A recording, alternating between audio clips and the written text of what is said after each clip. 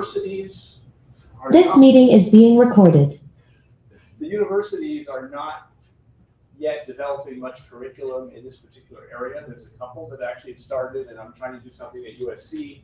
And I heard they probably have this class at UC Irvine, possibly in sustainable aviation, but most of the universities don't have it yet as an elective or an option. I've added it to my class, which I'll talk a little bit about in aircraft design, as a single lecture, similar to what you're going to see here. Also, there's interest in giving this as a short course, and I'll show you there's short and long short courses with this material that I will mention as we go here. So that's interesting. What I'm going to be showing today, both this first session on sustainable aviation and the second session after lunch on electrified aircraft, is material that I presented at this ITEC conference this year in Anaheim. That's sponsored by the IEEE, so the electrical engineering people. It's focused on ground and air transportation, but most of it was ground transportation. They did some air, and they teamed up with the AIAA. I'll show you a little bit more about that. And so I gave essentially these two different, they called them tutorials. They were about 90 minutes each in Anaheim this summer. That's why you see actually reference to June of 2022. And I'm essentially doing similar material, maybe a couple slides changed and shifted, but using that for this activity. Okay. So the first tutorial, we're going to talk about history and current developments in sustainable aviation.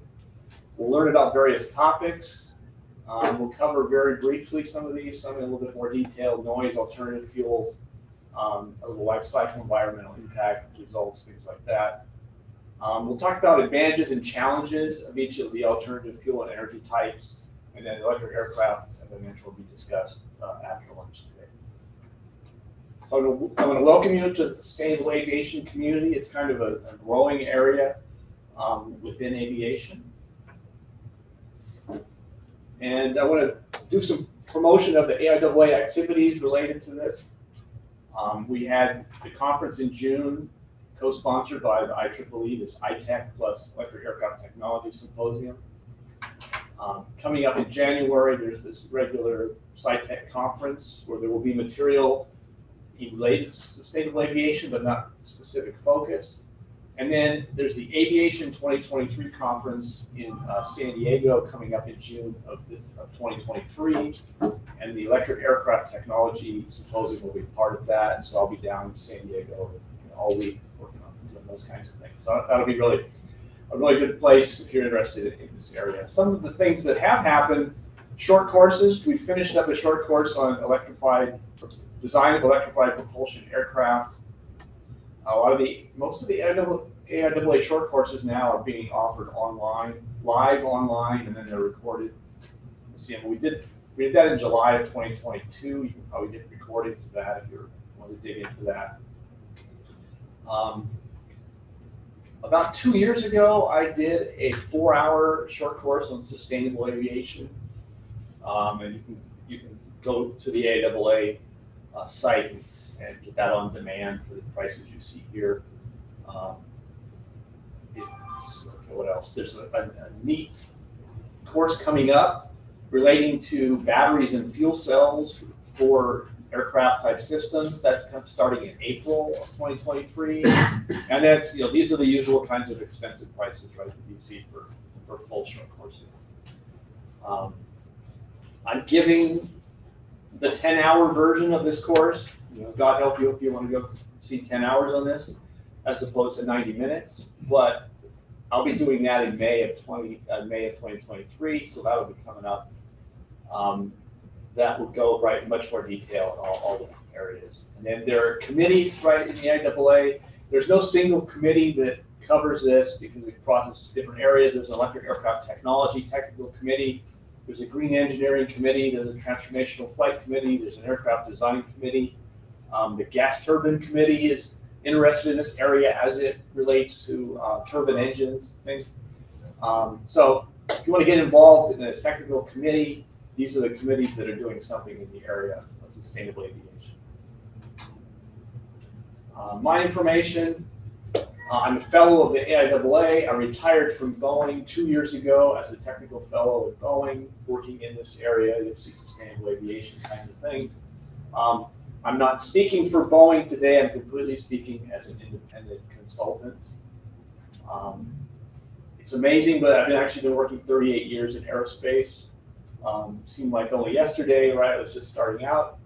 I do work for several different companies, but I've done a fair amount of work for Electra.aero, which is doing an electric distributed propulsion short takeoff and landing aircraft concept. And so they're working on that. I did a lot of work at Boeing. You'll see some of it here. Really started getting sustainable aviation thinking at Boeing going. We looked at all kinds of different things. But over my entire career, I've looked at many things, including all the way from space launch vehicles all the way to hypersonic vehicles, things like that. I worked on a lot of NASA studies related to the sustainable aviation area. I've gotten all of my degrees from USC, see here. I made sure to schedule around any USC football games. They played last night. They won. That's great. So there's no conflict today with any football games, so that was good. I teach aircraft design for seniors at USC. Okay. A little bit of, why do we want to fly? What's the motivation for that? This is from the Air Transport Action Group, which is an industry organization of airlines and aerospace companies. Aviation spurs a lot of economic growth. There's every day 120,000 flights carrying 12 million passengers, and they carry $18.8 billion of world trade. There's also a social aspect to aviation in that we're connecting people around the world, right? So we feel there's a real benefit to being able to visit other cultures. There's, it goes far beyond money. It involves connecting people, and it involves also seeing other cultures and hopefully getting along with them better because you're able to interact with them directly. So, there are real benefits to flying. The answer to reducing the environmental impact of aviation, we don't feel, is to stop flying. I think that's not the answer. So we want to make it as environmentally friendly as possible to minimize the environmental impact of aviation. So what is the definition of sustainable aviation? I have a definition of sustainable: produced or sustained for an indefinite period without damaging the environment or without depleting a resource, renewable. And then specifically, the way I see it for aviation, I see it as a cleaner and quieter future for aviation. Reducing the environmental impact to the point where there's a general consensus that the benefits of travel by aviation balance its environmental impact. Right? A lot of people are trying to say, let's make it zero environmental impact. And I think zero environmental impact would be if you stayed home in the dark, that would be zero environmental impact. I don't think we're going to get there. So let's minimize it. And so it's a good balanced part. We're doing our part to minimize the impact on the environment. And then from a business standpoint, we need to take action so that we can continue to do business as the aviation sector into the second half of the century. There's certainly a lot of pressure, right, to reduce the impact, and you'll see some of the goals that have been set in 2050, right halfway through the century. So, there may even be a few people that think climate change is ridiculous and stupid, but if your company and your customers think it's a big deal, then you have to think it's a big deal as well. So I'm not going to try to argue that kind of stuff. But you could take the position that I think climate change is exaggerated, but I still need to address it because I'm in a world where the majority of the world thinks it's very important. That's fine. We don't have to have that discussion. Okay. And things like flight shaming are real, right? People are out there saying you should not be flying, it's bad for the environment. There's a lot of truth to that, and we'll get into some of that.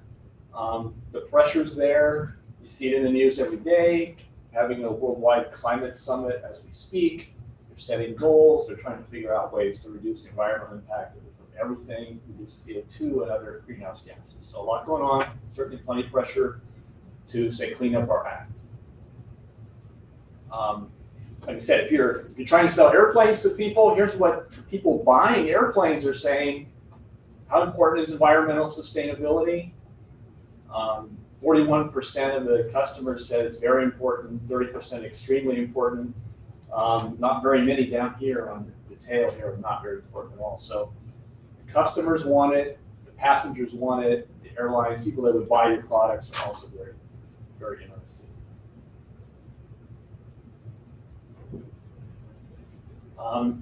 And then there are policy things that are happening all the time. This was a big news item when in France they started to bail out their airlines in response to the problems with COVID, right? So one of the things they basically were saying is, we will go ahead and, Air France, we will give you money to help keep you alive and to do these things, but we don't want you flying some of the routes that can be done with trains, which they felt were lower environmental impact. And so that's why it says with strings attached, right? They help bail out airlines, but they're putting strings on. Not necessarily in the US have they done that, but certainly in other places, right? They want aviation to inherently become more sustainable. This actually, it's not like it just started. Here's a cover of Aviation Week from September of 2010, talking about biofuels and advanced fuels of different kinds. As I went back, I started thinking about this about in the year 2000. Honestly, the reason I did it is because I was working in hypersonics, and the funding for hypersonics was at that time collapsing. So there was very little work to do. So I got enough flexibility from my boss to study a few different things. I looked at a little bit on homeland security technologies, but then I said, let's look at this environmental impact of aviation. So that's when I started looking at it. It had actually been work done before that in the mid-60s and early 70s on something called the Supersonic Transport Program, which some of you might remember. Then there was a high-speed silk transport program. So Supersonics was looking at what their environmental impact was, and then the Supersonics kind of collapsed. All we had left basically was the Concorde flying a little bit. Everything else kind of collapsed. And so the work on the environmental side kind of collapsed with it. The terminology shifted over time. We used to call everything green. Now we call it sustainable. We used to talk about biofuels all the time. Now we say SAF, which is sustainable aviation fuel. So the terminology has changed some over time. So today I'm going to talk a little bit about noise, emissions, fuels, and then do some wrap-up comparisons. And we'll talk a little bit about environmental life cycle assessment, kind of at different times as we go through here. I'm going to talk about noise because it doesn't exactly fit into some of the other sustainable things, but one of the biggest drivers on aviation's growth is whether you're adding airplanes that create more and more noise, right, that are bothering the local residents and things like that. The FAA gets way more complaints about noise than they get about emissions or anything else. And so it's a big deal. It's something you want to consider just as important as the emissions when you're looking at the design of aircraft. So there are some fairly good discussions of noise in some of the typical aircraft design textbooks, like Nicolai and Raymer have some sections on that. I pulled a few things from there. Basically, the noise comes down to they measure the noise, or they estimate the noise at 3 different points during approach, and then at takeoff, downrange, and then to the side. Basically put microphones, right, and they measure how noisy your airplane is as it's taking off and landing. They don't pay much attention at other flight conditions. And so you see the terminology they use has to do with these noise values, either separately or total together, and they use decibels, dB, you'll see. And I'm not going to go into an explanation of the mathematics of decibels versus pressure disturbance, pressure delta, but that's the terminology that you'll hear, right? Lower is better, it's pretty clear. And so they established limits, and this international organizations get together and they assign these different levels of noise. And here you see a noise in this is stage 3, one of the levels, EPNL, dB, so this is the noise, pressure, disturbance in decibels from the noise. And you can see what they allow. The x-axis is the weight of the airplane, right? So they allow larger airplanes to be noisier than smaller airplanes. And the reason they do this is because these kinds of internationally agreed regulations, they try to do something that will push the state of the art. They do recognize the laws of physics and the basics of aircraft design. And inherently, the larger engines creating more thrust are going to be noisier on a proportional basis, and so the larger airplanes are allowed to be noisier. What you see though, here's for similar kind of thing versus time. These are the different levels they allow, and you can see the clear trend is to lower the noise levels that are allowed by airplanes. The other thing you see is there are very few airplanes on this chart that don't meet that. At least the ones that are current, developed during, in 2010. Here's an outlier airplane of some kind here, but most of the airplanes. The newer airplanes are all meeting that. Even most of the previous generation airplanes are going to meet the new rule, which they call Chapter 4. Now we're talking about Chapter 14. So again, what they're doing is they're trying to essentially decrease the noise of the fleet. And they usually do that by only identifying a few noisy outliers, and they kind of put those above the line. So they're not trying to force the entire industry to swap out their entire fleet, but they're trying to get rid of the noisiest airplanes over time. And that's what happens when you have an industry group setting the standards and kind of working to that. There are some individual airports can set more stringent standards and require some other things, like Orange County Airport has additional restrictions. Some airports restrict the time of day that airplanes are allowed to fly. So there are more things that some of the airports can do, but generally these are the rules. So new airplane design now is going to have to meet this. Going into service would have to meet this Chapter 14. And there'll be another one, right? They'll get quieter sometime out in the future, so there'll be a noise. A lot of different noise sources on an airplane. This is a chart out of Nikolai's book. But you can see, here's our airplane. There's aft fan noise, forward fan noise, combustor noise, turbine noise, mixing of the jet with the free stream, airframe noise of different kinds. So different sources, and we'll talk. This figure, right, is very fighter airplane focused. For commercial airplanes, during approach, it's mainly the airframe, and the fan is the biggest contributor to the other noise directions. So in a commercial airliner, the combustor, the turbine, the compressor, there are no shock waves in the exhaust. Those are not usually significant. The most modern airplanes, during approach, for example, the airframe may be the noisiest source. It may be quieter than the fan. The fan is at a reduced power condition. And then there's a lot of discussion. We won't get into too much on frequency. So these all have different frequency responses, and they're loud at different frequencies. And so when they're combined, you need to look at the frequency as well as the amplitude. Other implications of that are different frequencies of noise transmit through the atmosphere with different losses, right? So high frequency noise will fade faster than low frequency noise as it propagates through the atmosphere. So if you're doing noise analysis, those are all the kinds of things that you would apply. Some of the noise sources on an airplane, like I said, the engine fan, both in the inlet and the nozzle, those are important. The engine exhaust, the landing gear creates turbulence and noise. High lift systems create vortices and noise, especially at the boundaries between flaps and things like that. Interior noise is also important. We'll talk about that a little bit. They're able to image noise using an array of microphones. So you fly your airplane over a microphone array and get this kind of data. Here's an airplane. It happens to be a fuselage-mounted rear-engine airplane, so you can see the jet noise coming off of that. You can see these two blobs here. Anybody have any idea what those are? Landing gear. Landing gear, that's the main gear. This is the nose gear up here. And over here, this is the flap interaction, the edge of the flap and the wing creating a vortex and some turbulent flow around that area that's also noisy. And so those are the kinds of things, right, that are creating noise on an airplane. There are things that are done, they try to mix out faster to reduce some of the noise. So you see these lobes.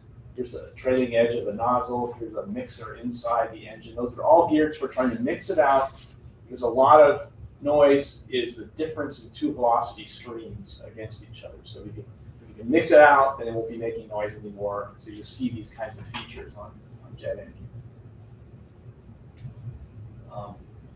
Interior noise is important. There are communications that have to go on in the cockpit. The pilots have to be able to talk to each other.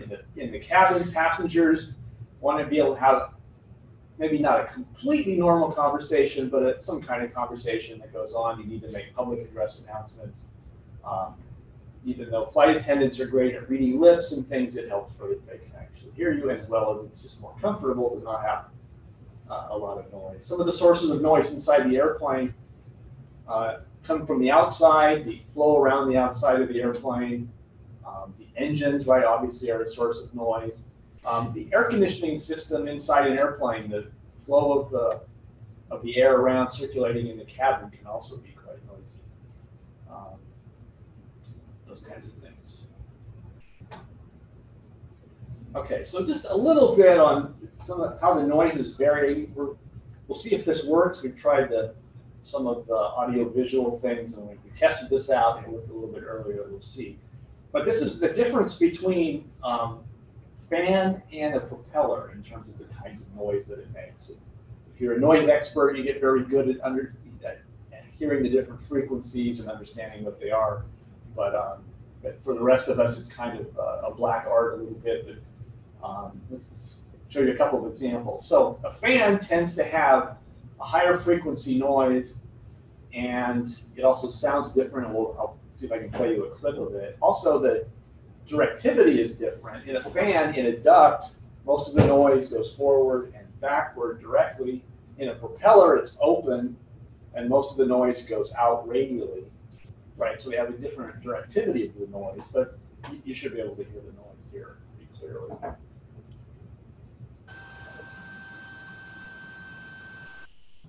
All right, so that's a relatively high frequency fan noise. Similar kind of device producing a similar amount of thrust might sound like this for the propeller.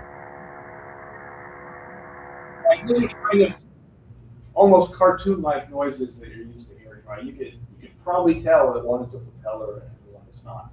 But that's just the beginning, right, of a lot of kind of detailed analysis that can be done to figure out the noise. But just a little sample of some of that. Okay, I'm going to move on to emissions. We'll come back at the end and go questions. If you have a specific question related to the content, it's relatively short. I encourage you to bring it up. So any questions on noise before I move on? We can come back to it if you have a technical question. Ken, how are we doing? Very good. Online audience is doing okay? Yes. Okay. All right, so let's talk about emissions, right? CO2, carbon dioxide emissions, that's what most people talk about, so let's talk about that. This is a chart out of The Economist magazine, which I pull a lot of things out of there.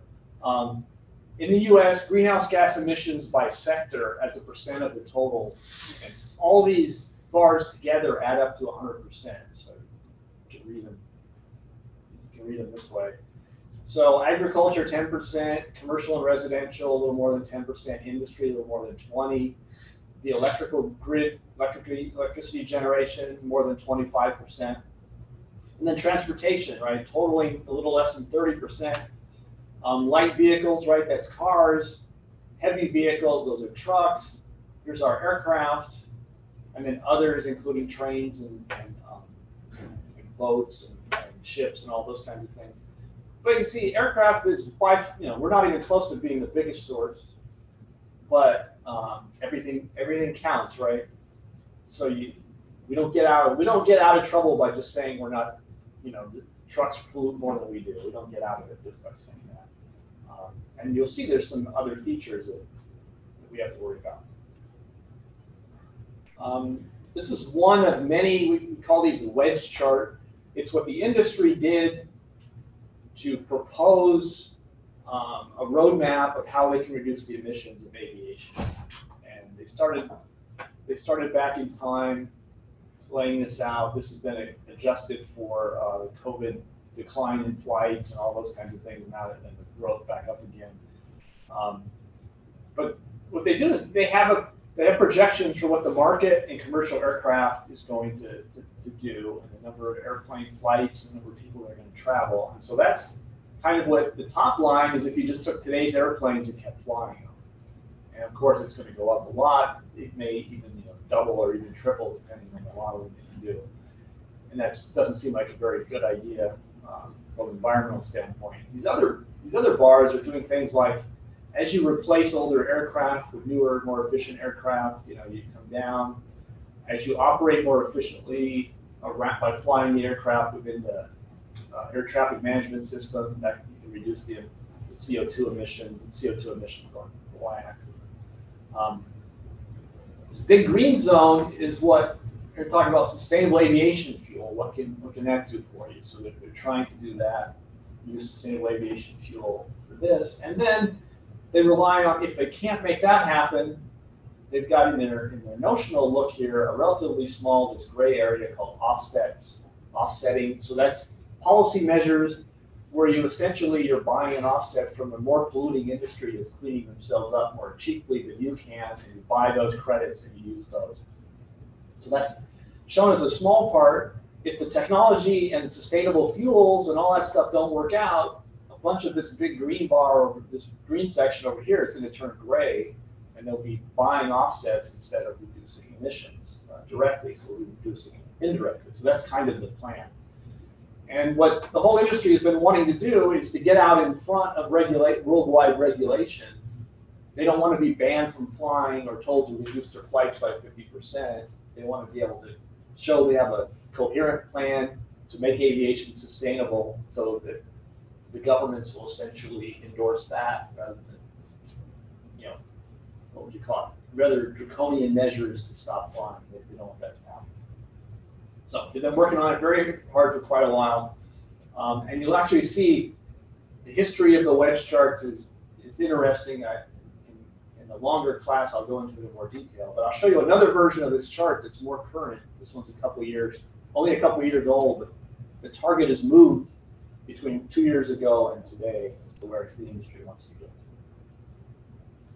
Another reason for concern that aviation has, is it looks like, the prediction is it'll be easier for other sectors that are producing greenhouse gas emissions to reduce their emissions than aviation will. So here's a chart. It's got everything from, it's got passenger cars and trains and trucks and buses and all these things in here. And these are emissions versus time. Where are we today? We're over here, 2020. Right, so aviation is this part of transportation. We saw that in another chart. But it's much easier, it looks like, to electrify ground transportation, and relatively easy to electrify rail, for example. So as those things occur, this shows aviation making some reductions, but out here in 2070, aviation could be 40% or more of the transportation emissions. And they want to short circuit that. They want to reduce that. So they're not considered the single worst contributor to climate change in the transportation sector. So they'd love to avoid doing it. And here's the latest version of the wedge chart, right? A little more colorful than the other one. Essentially, it has the same features, but the goal is shifted to zero net emissions in 2050. That's the worldwide goal that's been set, and they're trying to get to that. And they still have a lot of work to do. We'll talk about how attainable that might be. But this line assumes 50% emission reduction from sustainable aviation fuels, and then this one shows 100%. And that's basically what they need to get to. They need to get away from burning fossil fuel derived jet fuel and use extremely clean, virtually zero net CO2 emission fuels. And then we'll talk about what might be possible there. It's a very difficult goal. You might argue that it's an impossible goal. We'll have to see how that comes out. How close can we get to zero? And what we don't make, we have to buy from other industries. That would be what we're at. Okay. So let's look at the emissions a little bit, kind of one at a time. We'll do some background on climate energy first. So some more charts kind of on contributions to greenhouse gas emissions. You can see electricity production, similar to what I showed before, 25%. Transportation, 14. You can see some of the other greenhouse gas emissions. In terms of by country, we can look at that too. The United States is kind of second behind China. China passed us up some time ago in total CO2 emissions. Other developing countries are a big deal as well. So it's like everyone's got a part to play. I think that's kind of the theme that they're trying to talk about at the climate summit that they're having currently, right? Lots of things going on, including the poor developing countries want the rich developed countries to help them pay for becoming more environmentally friendly, fuel efficient, all those kinds of things. So a lot of things going on, but you certainly need China and the U.S. and everyone to do something. Right? Everyone's got a role to play in this. It won't be successful if any of the big players are not fully engaged. Okay, electricity generation in the United States versus time. You see just, what do we have here? Coal peaked before 2010 and has been falling off to a lower level. Renewables have been picking up. Here's the green line, and they're projected to continue. Natural gas essentially has taken over for coal, so it's been growing and expected to grow in the future. Nuclear is kind of stuck. There's not enough public support and government support to really do a lot of nuclear expansion. And talk a little bit more about that, but that's a big deal. If nuclear could ramp up, that would help some of these other things. But that's kind of the way renewables look. I think the next slide zooms in on renewables in the U.S. Hydroelectric power, right? Here, there's just a limited number of places we can add dams and turbines in order to create hydroelectric power. So the projection is that's basically stuck at that level. There's some geothermal things that can be done with that. There's only certain sites for that. So it's wind and solar that are going to do most of the work. They're both expanding pretty rapidly.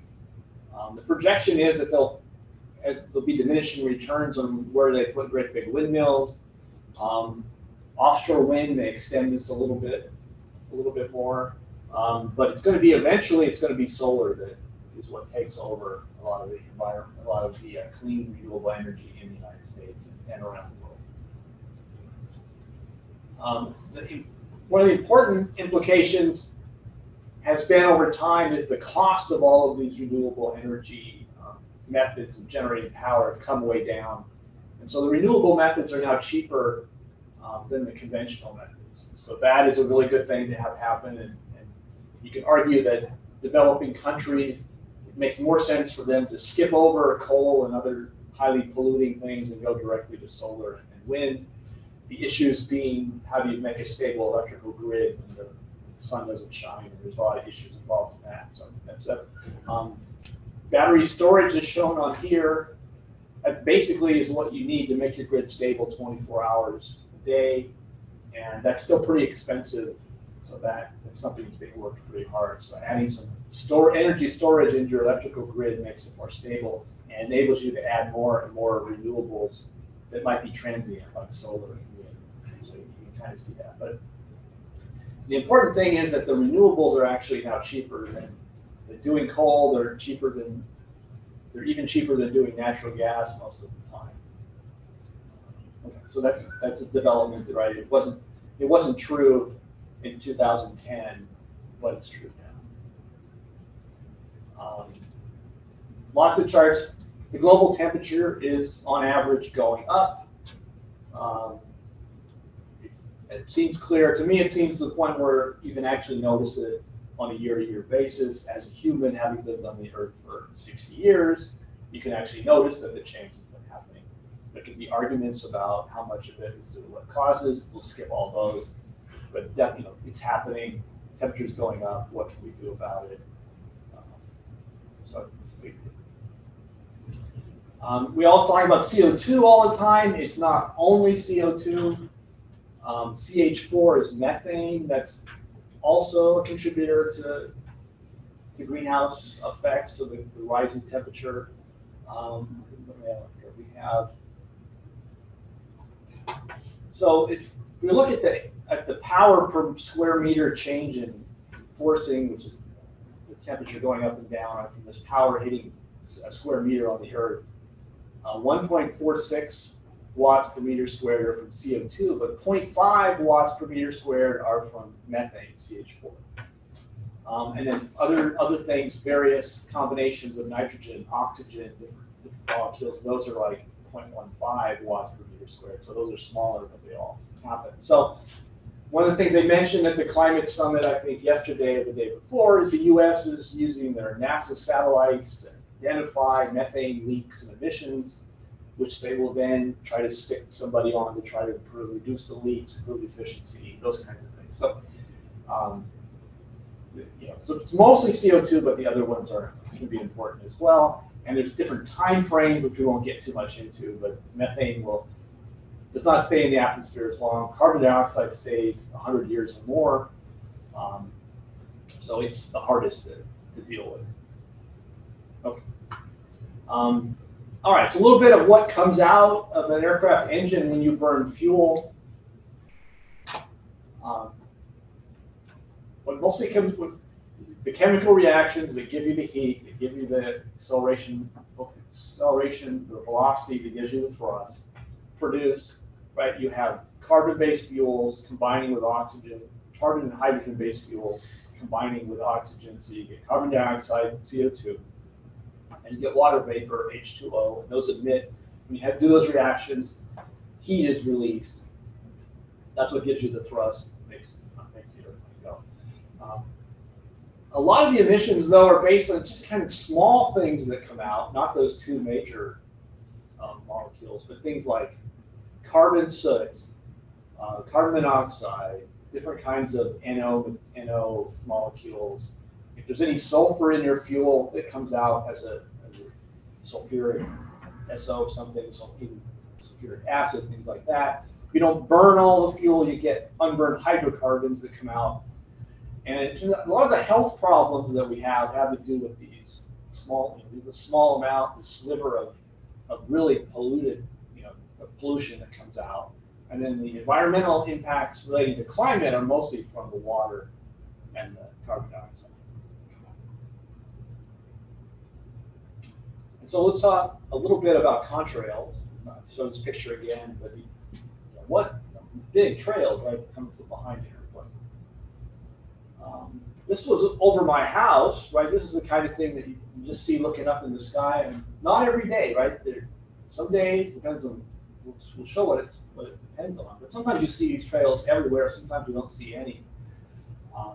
And then sometimes they hang around, and a lot of them end up turning into what you would think is clouds, but they are clouds, but they actually were started as a contrail that some airplane left.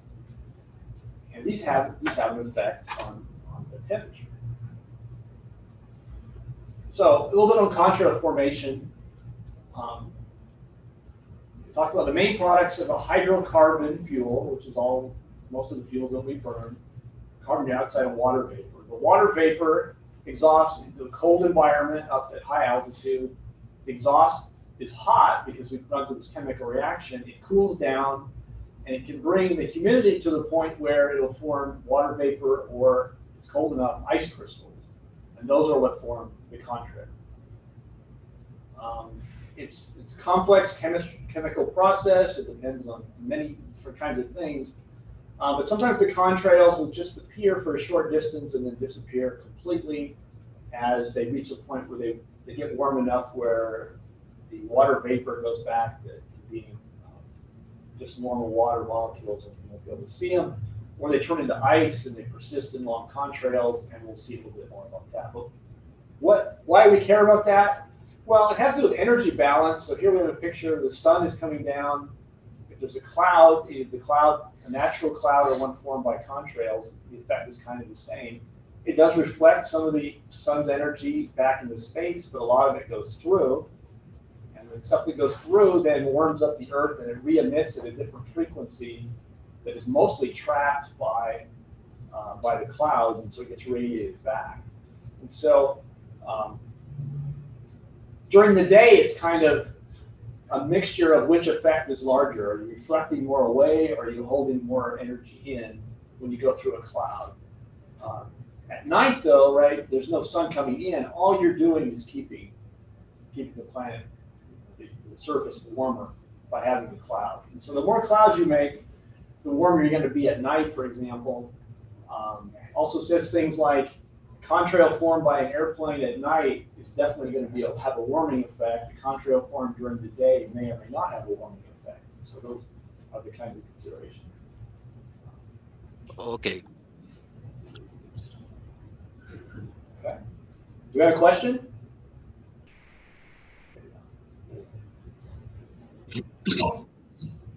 Maybe just an open mic. Okay, so here's a chart called the Appelman chart, which people use to understand contrail.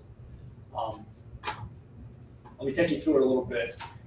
On this axis is the temperature in degrees Celsius, and we start at this flight level. These are like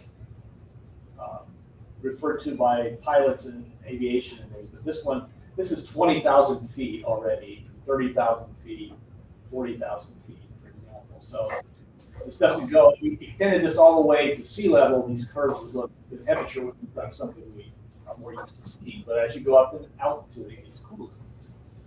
And then the pressure, this is the pressure of the atmosphere, and it's dropping off as you go up in altitude as well. And if you follow what the standard atmosphere that we use for modeling is, that's what this dark black line is. So at 20,000 feet, you can see that here's the temperature and here's the pressure. And then drawn on this are lines based on the chemistry, the properties of the water, the pressure, temperature, the water, all that stuff, whether you can form a contrail or not. So this first line is the boundary where to the right of this line, no contrails are going to form. And then in this zone, between these lines, contrails are possible, and then to the left of this line, very likely a contrail is going to form based on the pressure and temperature conditions. So if an airplane is, say, climbing along this normal line from 20,000, 25, as soon as they get to about a little below 30,000 feet, they're in a zone where a contrail might form. And they continue to climb toward a cruise altitude for a commercial airliner, 35 to 40,000 feet. Oops, it's pretty typical. So at some point between point A and B, it's likely the airplane is going to start forming a contrail. And then it goes out to this point where it's modeled in the atmosphere, the constant temperature zone goes up this way. The interesting part is if you optimize an airplane to fly for minimum fuel burn, maximum efficiency, one of the spots they like to fly is right over here, which happens to be the zone most likely to produce contrail as well. So you can see that we've put ourselves in a position where we're flying most efficiently in a zone that it's very likely to produce contrail. Got a question in the back? Yeah, quick question. What is the difference, like business aviation? I mean, those airplanes that they fly at higher altitudes, right, like 50,000 foot level. Is there like any discernible difference in terms of contrail formation between them and regular commercial aircraft? This model shows that at some point they're going to have a reduced chance of making a contrail at a high altitude, but they probably can't go high enough to get away from it completely. Yeah. So business jets often can fly above 40 or even 45,000 feet, maybe. So there are other issues related with flying even higher that will come into play for supersonic airplanes that also fly at higher altitude. So the solution isn't, I don't think, to go higher. Most people that look at this say the solution is probably to be able to predict when you're going to form a contrail and then fly lower. I have kind of a general question on water. I think it's a more potent greenhouse gas than some of the carbon-based gases, and I don't ever see much of an analysis of trying to turn water into something other than water.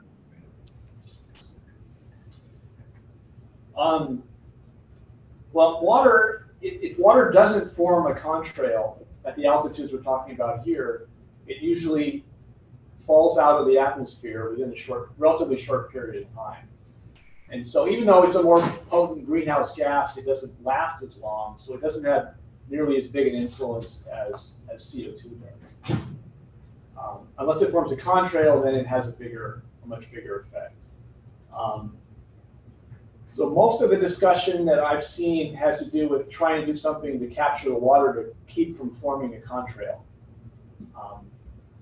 There's an issue at higher altitudes on supersonic airplanes in the water. If you put it up high enough in the atmosphere, it stays a lot longer. It takes a lot longer for it to come down as rain, essentially. And so it can be a bigger deal for supersonic airplanes flying at 60 or 70,000 feet.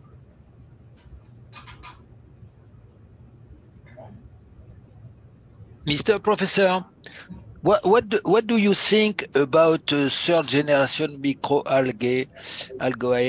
In the oceans, we can think 3D, right? Excuse me for my English. Yeah, can you repeat the question, please? Yes. What do you think about the third generation of microalgae? Microalgae, you know? Sequestration of carbon in the ocean? Yeah, yes, in the ocean. We can think 3D, no? Yeah. Microalgae. Yeah. I think we'll talk about that a little bit more later. But yeah, that's one of, it's kind of a non-aviation, there are non-aviation ways of reducing CO2 in the atmosphere. If you use algae to capture, when algae grows, it's gonna suck in CO2, and then you can use that as a feedstock for sustainable aviation fuel. Right, so that's a possibility too. We'll talk about that. Okay, let's see if this plays. We're not quite sure. This doesn't work. These are some videos of contrails and contrail activity. Think so.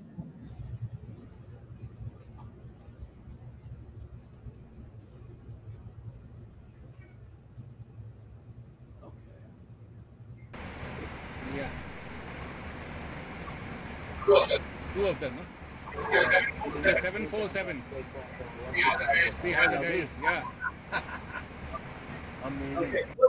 What we have here is we have someone that's in a 777 airplane taking a video up above him, and there's a 747 and a 737 above, and they're making contrails. And here's an example, right, of contrail formation. And the conditions are such that they're forming these contrails.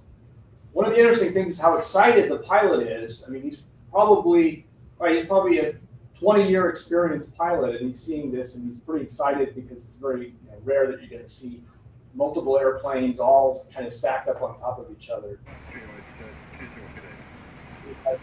That's kind of fun. That was one of the rarest. Yeah, okay, so. All right, and then here's another video. This one, if it works, we'll see how this works.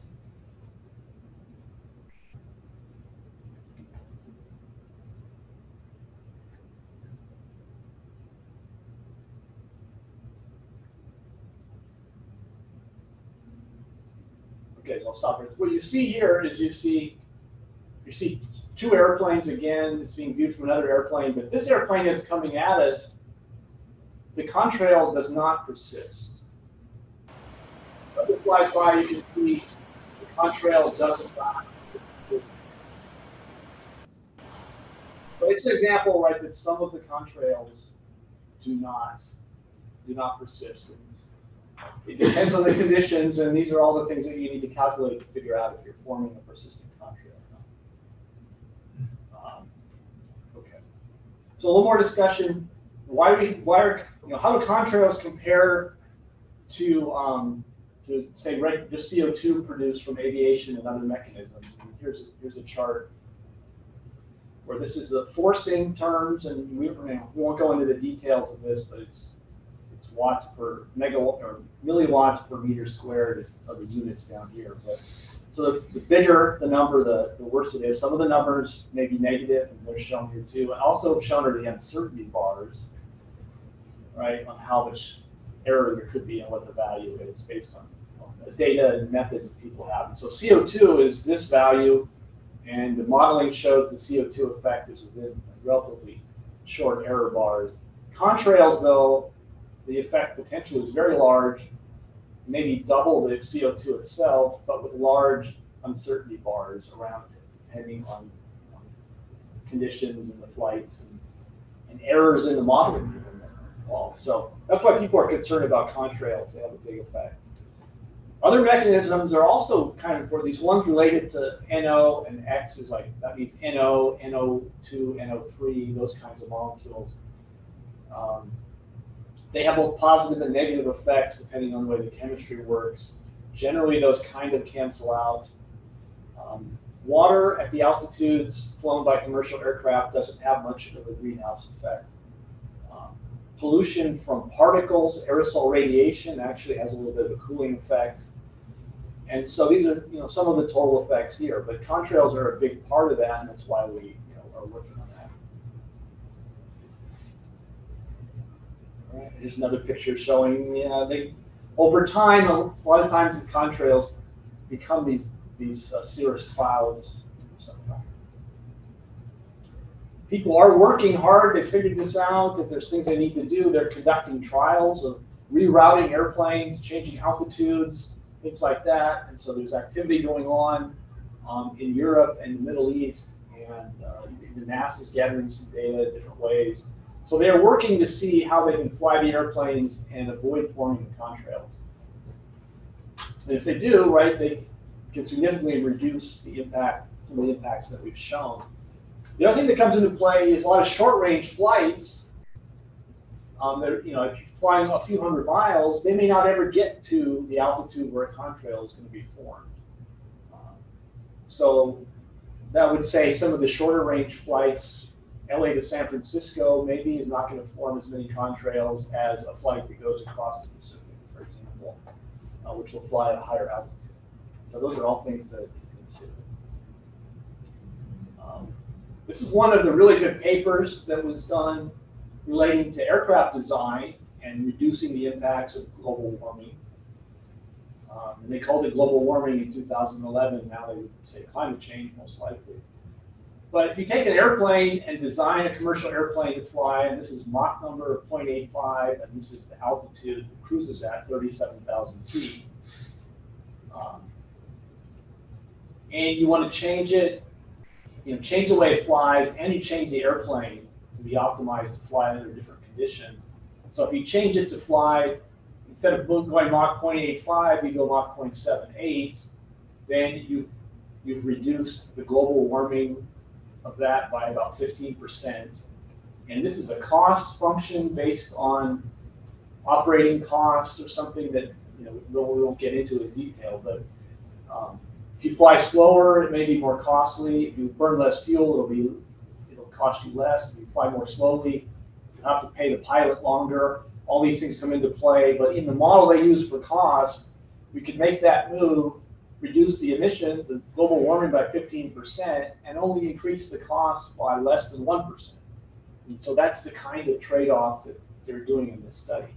They continue to slow down the airplane and reduce its altitude. You get all the way down here where they're flying at 21,000 feet at Mach 0.714 instead of Mach 0.8 something, right? and they've only increased the cost in their modeling by 2%. That seems like a, relatively reasonable thing to do. Then they continue to try to push down the global warming effect of the airplane design by slowing down and changing the altitude. Eventually, it got to a point of diminishing returns when mostly all they did was increase the cost to fly the airplane. And you can see the airplane change shape. As it goes slower, the wing doesn't need to be swept, and some other things all come into play. But as an engineer looking at this, you look at kind of, we call that the knee in the curve. That's one of the good spots to start thinking about. So there are people thinking about what if we redesign airplanes to fly at 21,000 feet at Mach 0.7 instead of what we do today, which is about Mach 0.8 at 35 plus thousand feet. This includes the effect of you may be burning more fuel and putting out more carbon dioxide, but you're putting out fewer contrails and other effects. And so it attempts to include all those kinds of things. This is not necessarily the definitive answer. This is just a good study that traded off operating costs, airplane design, and global warming effects. So it's kind of one of the best studies that's been done in this area. One of the other activities, the other impact is the more traditional air pollution kinds of impacts of aviation emissions. So air pollution has a significant effect on human health. There's some debate if these people doing these studies are getting the magnitude right, but it's definitely a real effect. So it's more traditional air pollution that comes out of the engine. And a lot of it has to do with the people that live around airports, right? If you live near an airport and the wind is blowing in the right direction, you can smell jet fuel coming by you. You can, jet exhaust, those things all are, bad pollution. And so those have health effects. And it's pretty easy in some of these studies to come to the conclusion that many more people are killed and injured by air pollution from aviation than will ever be killed in crashes and things like that of airplanes. Like I said, people argue if these numbers have the right magnitude or not, but there definitely are effects relating to increased asthma, heart attacks, other traditional health effects that you get from air pollution. You can probably argue that cars and trucks produce more pollution and injure and kill more people than aviation. But these are still, like I said, much bigger numbers than people killed in all aviation accidents in a year. Right? So this is another reason to try to clean up our act, even though this doesn't have any direct impact on climate change. Okay, if you're going to attack CO2 emissions in commercial aircraft, you have to go after the airliners. Here's a chart that shows twin aisle. Those are the bigger airliners, right? The 787s and 777s. They put out about 57% of the CO2. The single aisle airplanes, the A320s, the 737s, are putting out 36%. The smaller regional airplanes, 5%. General aviation, business jets, military aircraft, those are all part of less than 1% wedges here and there. But the vast majority, 90% of the emissions are coming from commercial aircraft. So everyone should do their part. Nobody should make it worse. But until you have to address commercial aviation in order to make an effect on aviation's total impact.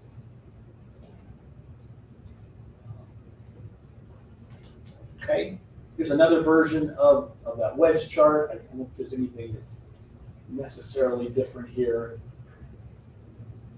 I'll just skip that one. One of the things you may hear about is carbon pricing. This is those offsets, right? Here they're shown in orange. How are we going to do some offsets? Around the world, they're starting to price carbon, and California has a system. I see South Africa has some taxes. South Korea has one of the most robust systems to look at this. So this allows, what they're allowing is passengers, when you book your flight, you can pay just a little bit extra, and you can now say that we'll buy an offset to offset the carbon dioxide from your trip. So those are things that are starting to happen. Industries are doing it.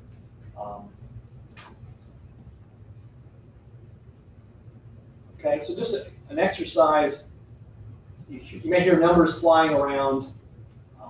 If one of the values that I've seen recently is $30 per ton of carbon, what is it? What additional cost is that on a gallon of jet fuel? And if you run through the calculations, it turns out that it's about 30 cents on a gallon of jet fuel. So $30 per ton. So it's $100 per ton of carbon is about $1 a gallon tax on jet fuel. And we're not at that level yet. So 30 cents isn't that big an impact. But in order to start changing the price of jet fuel, these carbon prices probably need to start. When they get higher, they'll have a bigger effect. But some of the things that you may see. And there's a lot of work on different tax credits, right? There's taxes and credits, and all these things are being worked in different ways. A lot of policy activities related to sustainable aviation fuel. So a lot of activity. The current administration is pretty prone to be working on these things and building these kinds of incentives into some of the Inflation Reduction Act and the other spending that they put out in the last 10 years. Okay. Let's talk a little bit about some of the technologies that we looked at. This is from one of the studies that we did for NASA. It's called Subsonic Ultra Green Aircraft Research. And we looked at defined baseline airplanes, right, in this 2005 timeframe, an improved version with new technology from the year 2030 to 2035.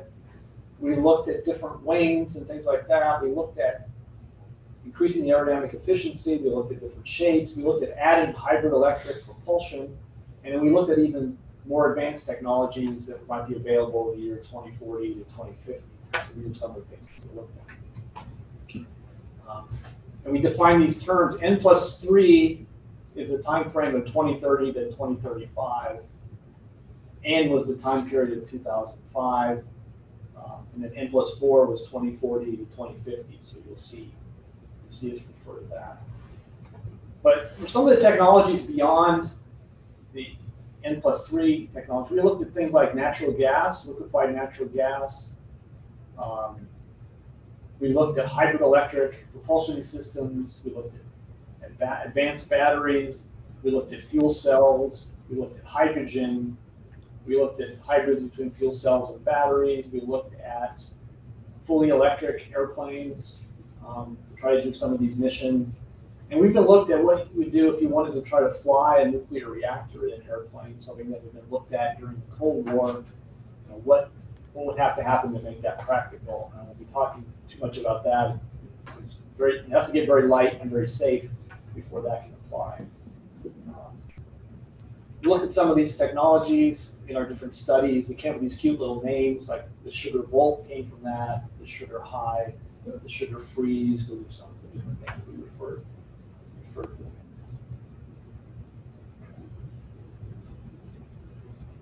All right, so a little bit on fuel, on energy sources and what the current energy flow looks like. Here's the U.S. energy consumption, and you can see the contributions of solar, nuclear, hydroelectric, wind, geothermal, natural gas, coal, biomass, petroleum, what goes into electricity generation, and then what goes into residential, commercial, industrial, and transportation, which includes aircraft. So these are kind of fascinating graphics to look at. But we're going to pull into this stream. We're thinking of what if we can use some of this biomass produced. What if we put that into transportation? What can we do with it? It turns out though that everyone's going to want it. So the supply might be a problem. Because not only does aviation want it, but the shipping industry, cars, and trucks also want to use it to clean up their fuels as well. Okay. So a little bit on fuel. Some of you know more about this than I'll show here, but and the fuels are all about, and let's review our chemistry a little bit. Hydrocarbon fuels are molecules that are mostly chains of carbon with hydrogen attached, and we'll see some of those. Carbon is relatively heavy with an atomic weight of 12, and hydrogen is the lightest with an atomic weight of 1. And the energy you get by combusting one of these fuels, combining with oxygen, is you create hydrogen, you create water and CO2. That's what releases the heat. But the density of the fuel is about the total atomic weight of the atoms that form the molecules in the fuel. So things like jet fuel are on average C12, so a chain of 12 carbons with 24 hydrogens attached. You add that together, that has a weight that is much higher than hydrogen, which has 2 very light hydrogen molecules. And you'll see how that plays in all this. And methane is kind of in between. And yeah, you can see, right? Hydrogen's the lightest, carbon is over here, very common, but much heavier, right? 12 times as heavy as hydrogen. And so when we look at, on this chart, we have different fuels here, and then we have the energy per weight of the different fuels. So, okay, so jet fuel, Jet A, we call it, has a value a little under 10,000 in these units. With methane, a little bit better. Hydrogen has a lot of energy and is very light, so divide energy per weight, it's almost 3 times as good as Jet A, so that seems good. And then reference batteries are way down here and they barely show up. Batteries are really heavy for the amount of energy that they carry. Lower chart though is the energy divided by the volume. So how much space does this fuel take up? Well, here's where Jet A wins, right? Jet fuel and diesel is very similar. Gasoline is pretty similar. So those are all have a lot of energy contained in the small volume. So that's really good for many aspects of an airplane as well.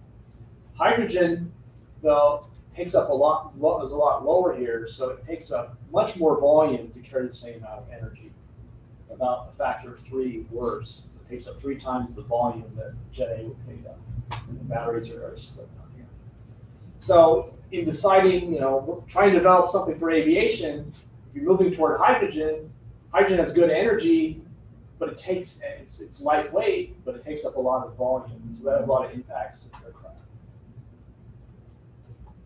Some of the other things that play in this is hydrogen for aviation is most readily stored in the most dense form you can store it is as a liquid. And so it turns out hydrogen liquid is a cryogenic. It is very cold.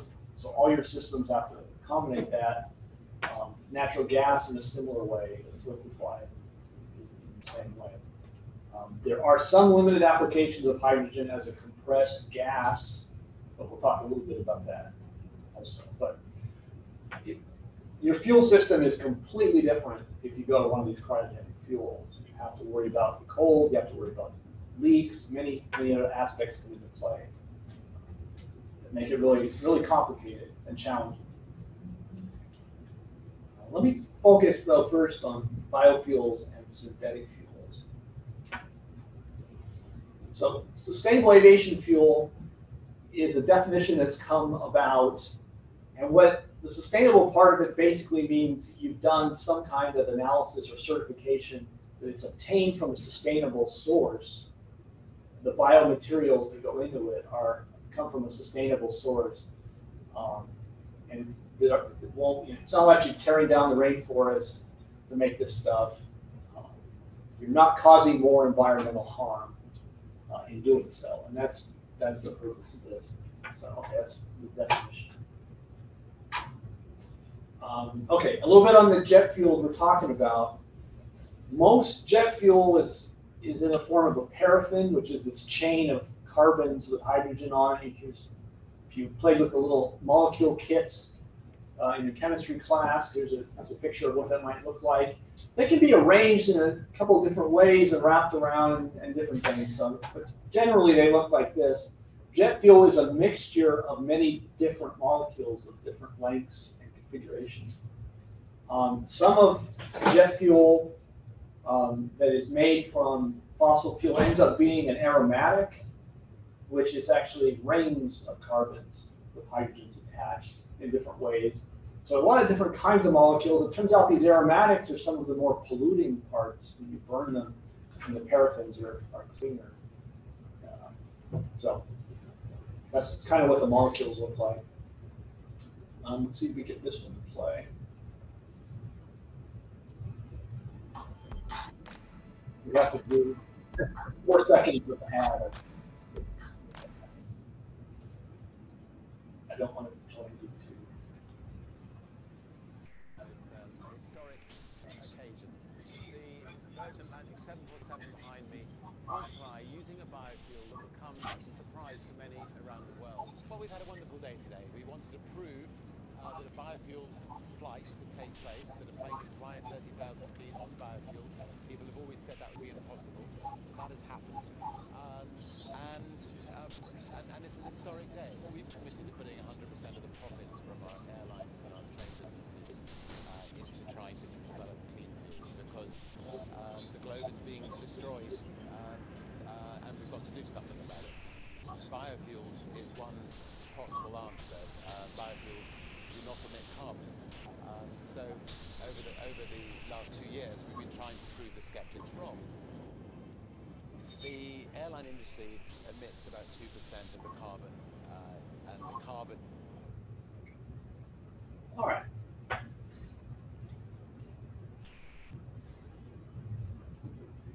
I mean, a couple of things, right? That was the first biofuel flight in a commercial airliner. It had a small amount of biofuel made by a babasu nut and some other things in it. Richard Branson exaggerated the benefits in some ways. He misstated maybe one of the chemistry a little bit. Biofuels emit carbon because they are hydrocarbon fuels. When you burn them, you get carbon dioxide. We'll show though that the net carbon dioxide could be lower, much lower. So anyway, but another thing to note, in 2008, we started looking at this. Today, biofuels different fuels are approved to fly in airplanes blended 50% with jet fuel. But the amount of jet fuel that's being produced in this way is less than 1% of what's being used by quite a bit. It's taken all that time and we're still less than 1%. There are some major ramp-ups going on around the world to increase that number, but it's taking a long time to get this going. And you remember from the wedge chart how important growing that biofuel, sustainable aviation fuel piece of the wedge was. So it's quite a challenge in doing that. Okay, some of the different processes used to make different kinds of fuels. So we're talking about synthetic fuel. It can be done, you can use almost anything, coal, natural gas, biomass, plants, all kinds of things. You can essentially go through a Fischer-Tropsch process, they call it, and create a synthetic kerosene, which is kerosene is almost the same thing as jet fuel. So that's a path that you can use. You can use oil-based plants. You can take plants that have oil in them, and you can process the oil and turn it into a biojet fuel. So instead of using crude oil, you use a bio-derived oil, and those you can use that to make jet fuel. You can go through. I won't talk much about this. You can make an alcohol process. You can use ethanol and convert it into something that you can mix with gasoline. One of the problems with that is it doesn't take well to low temperatures that aviation needs, and the energy content is pretty low. So not many people are talking about using any kind of alcohol in aviation. The Fischer-Tropsch process is mostly about, think of really big refineries would have, you've got the towers, you have tanks, you have all this stuff. So it's processed in many ways. You're essentially making carbon monoxide and hydrogen, and you're combining them together into the fuel that you want. So it works. It's a well-proven process. It requires a lot of energy to do it, and so we'll look at some of the comparisons. You can make a fuel using this process. If you start with a biomass at the beginning, it's not nearly as bad. If you start with coal at the beginning, you're doing an environmental disaster basically. If you're using coal to make some kind of jet fuel. The advantage of using some kind of sustainable fuel and a biomass is this, right? Typical petroleum-based jet fuel, you pull it out of the ground, you transport it, you refine it, you take it to the airport, you fly it, you emit CO2, and then all the energy used along the way to get it there essentially is more CO2 ended up being used. In a sustainable aviation kind of fuel, you start by absorbing CO2 from the atmosphere into the feedstock, into the biomass. Then you refine it and process it and fly it and you burn it and the CO2 comes out. But you can argue that, right, that it's a circular system and a lot of the CO2 gets absorbed again, maybe not the same CO2, right, but some in the whole world it doesn't make any difference. The inefficiencies of each of the processes, though, mean that your energy essentially is being used. It had to come from somewhere. So that could create CO2 itself. So it's impossible for this system, this cycle to be 100% efficient because all these steps have some inefficiency. But you have the potential, and the studies have shown you can use different processes maybe to get as much as 80% reduction in the life cycle CO2 by using a circular process like this. Here's some comparisons of different ways of producing jet fuel, CO2 emissions, Jet A at the bottom, using 1.0 for like 100%. These Fischer-Tropsch processes with coal are terrible. Natural gas is worse than jet fuel. The biomasses are the ones that have the potential for the improvement that we're looking at. One of the big issues with the biomass is how much do you need? Here's a graphic saying, what if we took the entire world use of jet fuel and we decided we wanted to use soybeans, the oil from soybeans to make the jet fuel. You planted an area with soybeans, you would need something the size of Europe, basically, in order to create enough oil to do this. Not practical. Get that idea? Whatever you're doing, you can't have people cutting down the rainforest in order to grow this stuff. So deforestation is a big deal. About 25% potentially of global warming comes from deforestation.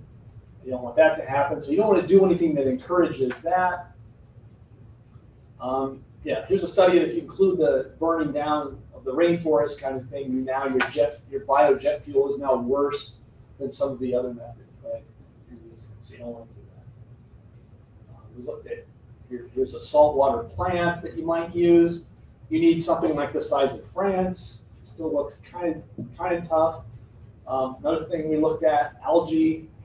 So algae is a way you grow it in water. Maybe you grow it in bad water. Maybe you grow it in wastewater or salt water. That seems pretty good. You can create this. You can refine it into sustainable fuel. Some of the studies showed if you had like offshore algae farms, you might be able to get by with an algae pond the size of Belgium to handle all of aviation, which is starting to get not quite as crazy, right? Obviously, you wouldn't put algae all over Belgium, but you would spread out around the world in different places, algae farms. So it's getting to be something that might be more practical. And so like I said, the analysis people have been doing are showing up to about 80% reduction in life cycle CO2, which is why people are interested in sustainable fuel.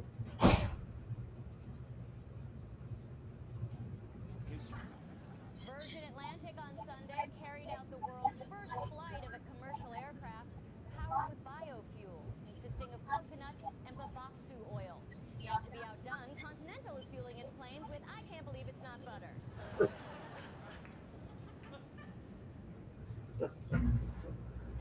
So it's pretty fun when you're working on technology in aerospace and ends up being a joke on Saturday Night Live. I consider that a highlight of my career. Okay. Current biofuel status. Multiple pathways have been already approved by the regulators for blending 50% with conventional jet fuel. The reason they're blending 50% is to make them backward compatible with all airplane exhaust, all airplane fuel systems without having to do any limitations. You'll see. Also, they don't have nearly enough to, like I said, it's less than 1%, so they don't have a problem with having too much of it. There's still problems with the supply of the biomass that goes into this. Algae is expensive and crops, we have to worry, as we mentioned, about competition with water, food, and land use. Saltwater plants, how are those working out? We're still having issues. One of the most promising areas is processing municipal waste. Instead of going into the landfill, it's going into jet fuel. There's significant activity in the Los Angeles area looking at that and around the world. The supplies are limited, but there's a fair amount of that. There's a high interest in using these biofuels in supersonic aircraft to reduce their environmental impact. They use so much fuel, they'd love to be able to claim that they're more environmentally friendly. And so this is some of the activities. LAX is one of the airports that has a fair amount of this sustainable aviation fuel from municipal waste. Actually goes into the tanks at LAX. United is involved with that. Every few weeks I see new contracts being announced, and as well as plans for expansion of the facilities to make this stuff. So people are working on it really hard for the reasons that we stated. There currently are, these processes are certified at these different levels. The abbreviations are crazy, like many things in aerospace, right? The acronyms kind of go crazy, but you can see that all these acronyms. But there are different processes that have been approved by the regulators around the world that it may be used. One of the new areas is an area called electrofuels. So this doesn't use biomass. It actually uses water and CO2 that it pulls from a source, either the atmosphere or an exhaust of a power plant or something like that. And they use renewable energy to drive the whole process. They use that Fischer-Tropsch process that I mentioned, which takes a lot of energy. But if you have sustainable renewable energy, you have a supply of water, CO2 from, like I said, either the atmosphere or another source, you can make this fuel, and you can make what's called an electrofuel, which is another kind of fuel that would be sustainable. So that's a lot of activity going in this area. It doesn't need the biomass, right? We're worried about the limitations of it. And people are starting to do experimentation and making these systems more efficient. The biggest issue is they use a lot of renewable energy in order to keep them environmentally friendly. Would we be better off using that renewable energy for something else instead, like the electrical grid directly? But that's another question. It was discussed in the May 2022 edition of Aerospace America. Had this on the cover, jet fuel from thin air. That's what they're talking about. Another big development, which took them, I don't know why it took them so long, but Boeing and Airbus now, all the new airplanes in 2030, why they had to wait so long, I'm not sure, will be compatible with 100% of the synthetic and this biofuels. It's sustainable fuel to be able to go in 100%. They won't need to mix them with conventional jet fuel at all. But that's coming. So that's a good development. Like I said, the supersonic folks are trying to be as green as they can. Here's a picture of a supersonic airplane. And this is a bank of collectors that are sucking CO2 from the atmosphere and turning it into that electrofuel jet fuel that I talked about before. But it turns out this company is out of business, I think, and there's still a few out there that are working. It's a whole other question for another day if you want to talk about how environmentally friendly are supersonic aircraft. The answer, not very, but it's complicated. If you want more information, GREET is a tool from the Department of Energy that's used in these life cycle modeling. And the Commercial Aviation Alternative Fuels Initiative is the one that's spearheaded getting a lot of these things approved, right? So they have a website that they've been going, for 15 years or so working on this technology. And they're a group that brings together all the regulators and the industry and academia together. So they're a good source. Okay, we're getting close here. Let's see. In the area of biofuels, I think we're running out of time. We have to speed it up to get through hydrogen, I think, right? We're trying to finish it up as well for this segment. Okay, so I'm going to fill out part of this matrix as we work through it. Biofuels have reduced, the opportunities reduce life cycle CO2. They can drop into airplanes. I didn't really talk about it, but if you clean up the fuel, you may be able to reduce the contrail formation somewhat. So that's something, the benefit that might occur. Synthetic fuels basically have the same, like those electrofuels have the same benefits. The problem with the biofuels or the biomass supply, the cost of production can be high, and they're not fully compatible with older airplanes. That's why they require that mixing of 50-50. The synthetic fuels have similar issues. Production cost potentially is pretty high with those. And they need a source of sustainable electricity. Right? Put all that energy in to make that fuel. Okay. All right, let's talk some about hydrogen. Everybody's talking about hydrogen, right? Everybody's excited about it. Lots of activity. Here's the molecule for hydrogen, right? Very simple. 2 small hydrogen atoms. That's what hydrogen looks like. You remember these charts? Hydrogen was great when you look at energy per weight, lousy if you look at energy per volume. Here's an old study that we did on an airplane. You took an airplane that carried 133 people, which is kind of small. We put a hydrogen tank in the front and the back. You can see how much of the fuselage is taken up by that. But the airplane can be lighter depending on this. So we did some studies with that. So the airplane would get bigger because it needs more volume. It wouldn't necessarily be heavier because the hydrogen is lighter than the jet fuel. The big advantage of hydrogen as a fuel is it has no carbon, right? So it produces no CO2, right? So that's great. It does produce twice as much water as jet fuel. So that gets back to all that discussion on contrails. Are contrails worse for a hydrogen-fueled airplane? And we don't actually know if they're worse or not. We're not sure. We know there's more water, but we're not sure if they're going to form more contrails, and people are trying to figure that out. Because we're burning it, we still have some other pollution. We have this NOx, which is NO, created in a combustor. We still have some of that has to be taken care of. But there's no CO, there's no unburned hydrocarbons. And hydrogen is very clean, right? So the advantages of hydrogen are, doesn't produce CO2. Can we deal with the water is the question. The chart from 2008, we talked about the advantages and challenges of hydrogen. The advantages are reduced emissions. Crude oil independent fuel is something we said back then. Depends on how you make the hydrogen, but usually it's made from crude oil.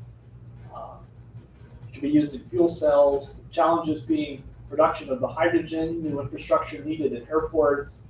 Will passengers fly in a hydrogen-fueled airplane? We all look at the Hindenburg catching fire. Need larger fuel tanks, and contrails are kind of unknown. Some of the different airplane concepts that people came up with, as they looked at hydrogen, you can see here's one right with a big hydrogen tank on the top. Here's one with 4 1/2 hydrogen tanks. Here's one where essentially had one fuselage carrying the tanks, hydrogen, the other fuselage carrying the passengers.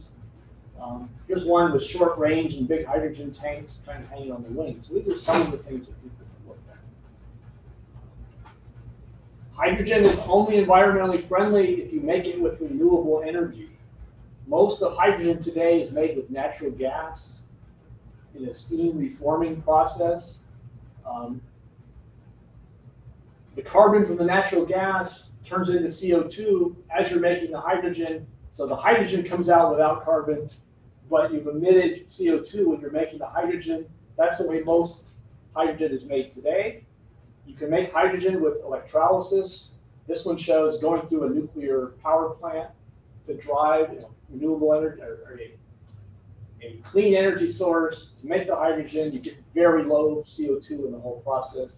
So so making hydrogen with renewable energy is the only way that makes hydrogen environmentally friendly. If you make it with natural gas, it's not. So you will see all kinds. They talk about colors of hydrogen. You'll see it's a rainbow of things. Black hydrogen is making hydrogen from coal. Oh my God, what a terrible idea! Don't do it. Gray is how most of it's made, steam reforming of natural gas. Green hydrogen is hydrogen made with electrolysis and renewable energy. That's really the only way to go. Blue hydrogen is something where they take the CO2 that's created during the gray hydrogen process and they sequester it, capture it somehow. And so that's another discussion that we could have. That's a way to try to keep the CO2 from escaping. Hydrogen, right? This is the issue with hydrogen, right? We know its density isn't very good, is that the tanks that you carry the hydrogen in can actually weigh more than the hydrogen itself, right? It can weigh, depending on whether you're doing gaseous versus liquid, all these things. A compressed hydrogen tank is going to weigh 6 to 18 times as much as the hydrogen that you carry. A liquid hydrogen tank is at lower pressure, but it's very cold. It's unknown exactly how much that's going to weigh, but it may very well weigh as much or more than the hydrogen it's carrying. So all those benefits of hydrogen being light go away if you have to put it in a tank that weighs a lot more than the hydrogen itself. And there are a couple other ways to carry hydrogen. But one of the things I've been tracking is the storage density. So hydrogen weight over the weight of the hydrogen plus the tank. So if it's 100%, that means the tank weighs nothing. It's all hydrogen.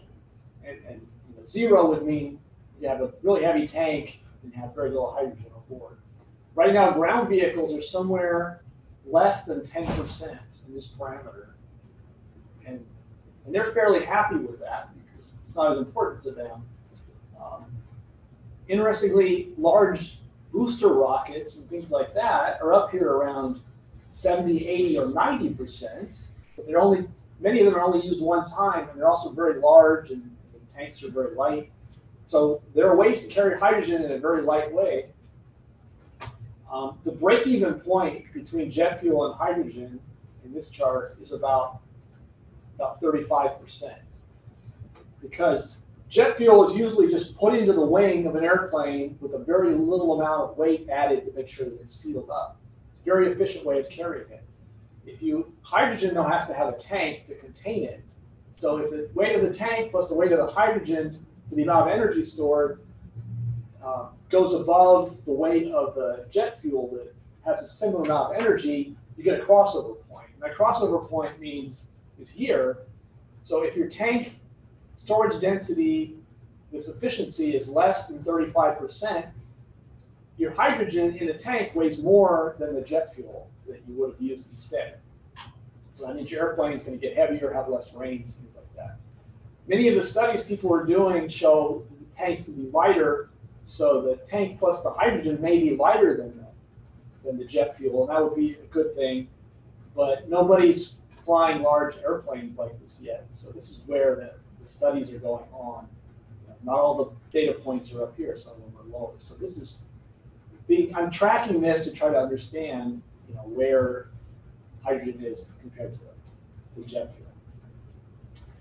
Also, other ways to carry hydrogen, you carry it in other molecules like ammonia, metal hydride, different things like that. It's not clear that those are going to be a benefit, but there are other ways. Ammonia is NH4. You're carrying along a nitrogen it doesn't help, but you have 4 hydrogens in there, and it packages more in a different way. So there's people looking at alternate ways of carrying hydrogen. Hydrogen has the potential, along with some of these other fuels, to be used in fuel cells. So I won't talk too much about fuel cells, but hydrogen is here with a high energy per weight, but a low energy density, right? So hydrogen like that, and jet fuel is over here, like we've shown in other plots. But these can all be used in different ways in fuel cells. A lot of people are trying to not burn hydrogen to put it through a fuel cell. One reason is they're still a lot better than batteries, which is down here in this corner. So a lot of people are trying to see if a hydrogen plus a fuel cell would be better than carrying a lot of heavy batteries. What else? A study done in Europe had a lot of players talked about how to apply hydrogen and sustainable aviation fuel to different sizes of aircraft, different ranges of aircraft, and so there's some good stuff in here. They basically concluded that for a lot of these airplanes with a significant amount of the emissions, hydrogen would be a viable option to look at. It's worth mentioning infrastructure is important for everything that we've talked about. The aviation industry is very much conservative when it comes to infrastructure. There are thousands of airports spread around the world. Most of them that are used for commercial aircraft and things, you can get jet fuel, be refueled. If you have to divert because of a problem, you land in another place, you get fuel. If you start changing to a different fuel, you now need to have that fuel at any airport that you might need to use. The benefits of biofuels and the sustainable aviation fuel is they can basically be combined in the same tanks that they're using today. So those are pretty popular way to go. Methane, natural gas, and hydrogen all require different tanks. You need a hydrogen tank storage farm, maybe even a plant to create hydrogen at an airport. You need a lot of things. So the infrastructure is a very big driver for these things. Okay. So let me kind of fill this out. Right? So we can fill these out before. I'm skipping methane for time. Hydrogen has no direct CO2 emissions. That's its advantage. It has reduced direct emissions, except for water. Some people argue with me about this, but when I put this together originally, I said you need new aircraft because the tanks are going to get big. There are other people that are trying to make a retrofit hydrogen approach, and you can do that, but you're going to have to take volume out of the cabin, for example. But you can retrofit with a performance drop. The challenge, making hydrogen in a sustainable way that doesn't produce a lot of CO2, and that you can make it competitive on cost, airport infrastructure. And we don't know yet about the contrail of hydrogen, so we'll have to see how that develops. Okay, and then this afternoon we're going to talk about electric and hydroelectric. If you want to stick around for that, we'll be talking about these, and we'll fill out the rest of this chart. So in the news items, I think I'll probably skip this one. There's a lot of activity, including local activity in the area of hydrogen aircraft. ZeroAvia is a company that has operations in a couple of different places, including the UK and California. And Universal Hydrogen also has a Southern California connection, another company working on hydrogen modules that be plugged into airplanes. Airbus has a lot of activities. They're looking at aircraft studies of larger airplanes with hydrogen. The UK is Fly Zero is another activity going on. You can see they're putting hydrogen tanks in different places on airplanes and doing the airplane studies. There's a book that's come out. It's got some good content. It's not as complete as I would like, but on sustainable aviation, there's some activity. There's quite a few chapters relating to describing that as intros. And then I think I'll wrap it up with this. Another thing that I've been looking at and others have been looking at is if we cannot get the climate under control and we need to do something to try to reduce the temperature, there are ways that aerospace can intervene in something called geoengineering. And in a couple different ways, you could block incoming solar radiation, solar energy by using in-space reflectors to reduce the amount of energy hitting the Earth and reduce its temperature. And another approach is going up into the stratosphere and injecting aerosol particles that also do the same thing, reflect some of the energy back up out into space. So people are actually looking at this. It's fairly controversial, but it's another area that aerospace may end up playing in the global climate change. All right, and if none of that works, aerospace can still save us because we can blast off this planet and find another one somewhere. And aerospace will be needed to take us there. So hopefully we don't need to do that. And I think that's it. Okay. I will take some questions. We're also going to break for lunch. And Ken, what do you think? Yeah, very good. So definitely open up for a few minutes of questions. Yes, I think Mr. Chan mentioned something, and Mike Alpha, go ahead.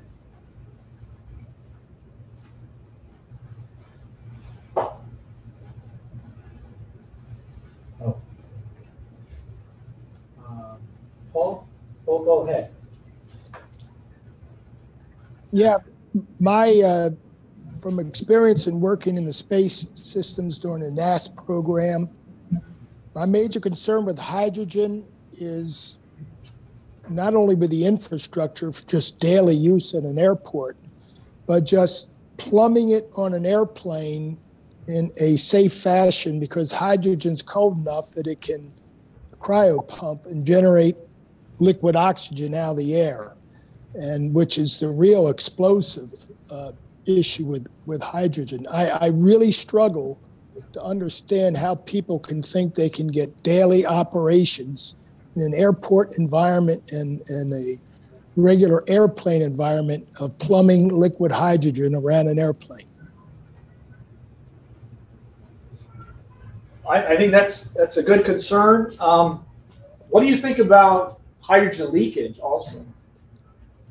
Well, yeah, I mean, just we can't get a rocket off the ground because we can't solve hydrogen leaks with a company, with an organization's been doing it for 70 years. But to think that it can be done on a mass scale in the environment that we currently have is basically, don't smoke on the tarmac and use grounding cables. I mean, that's the basic operational safety restrictions for Jet A right now. And to turn that into working a cryogenic fuel, especially a cryogenic fuel cold enough to liquefy air, I don't see anybody working those issues. They're working about packaging, and making it more efficient, the things you talk about. But I never see anything about people working, how do you solve that problem? I think that's fair. I think what they're being forced to do is they're flying demonstrators that have these systems in them. So they're being forced to address those issues. How successful they'll be, I guess we'll have to see.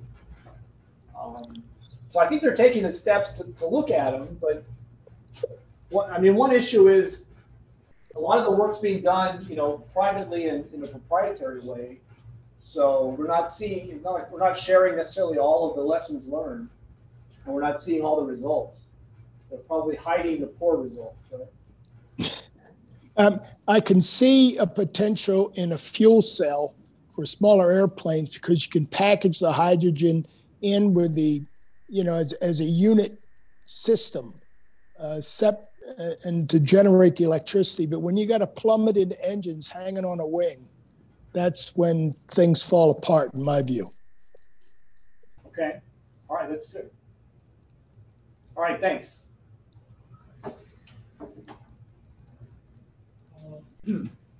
Mr. Chan, do you want to say something? I saw you type something in the chat.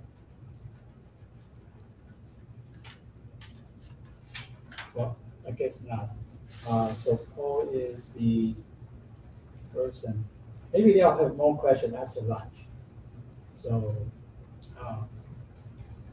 I think that we can call for the break now. Okay, let's do that. And we'll get started. What time are we starting up again? We're starting at 1, right? Yeah, 1. Yes. Okay. All right. This meeting is being recorded. So he's asking about, are there alternative materials that you can make hydrogen tanks out of that will help make them lighter? And he asked a couple other questions, but yeah, definitely the biggest trade-off that people are doing with hydrogen tanks are in 2 different areas. One of them is they're comparing like a aluminum metal tank to a composite tank made out of composite materials, or wrapping a metal tank with a composite wrap around the outside to increase its strength, things like that. It's not clear that there's, which one is really lighter. It depends on application and different things. So they're still working on that. The other area relating to hydrogen tanks is because they're cryogenic. We talked about that. They're cold. But as they absorb heat, the liquid turns into a gas, or it pressurizes and has to be vented out. So hydrogen tanks have insulation around them to eliminate or reduce the amount of heat that's absorbed into the tank. So they boil off, is what they call it, less. So the other area of materials technology being worked is what's the best way to what's the best insulation material to use around the tank. And so there's conventional installations of different kinds, and then there's like vacuum jackets, like a thermos bottle kind of approach. And those are all kind of in the trade space of what people are looking at for hydrogen tanks. So you'll see composites, you'll see aluminum, you'll see different kinds of insulation, you'll see things that look like thermos bottles, and it's not clear, right? There's no clear winner as to what the best approach is. They're looking at that. It could be that small tanks will be this configuration, and as they get bigger, they might switch to different materials. But that's what's going on in terms of tanks.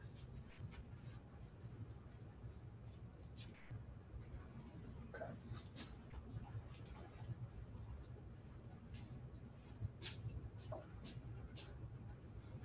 All right, I've got 1 o'clock. Any other questions on the material this morning? Otherwise, I'm going to transition to the electric aircraft. Okay.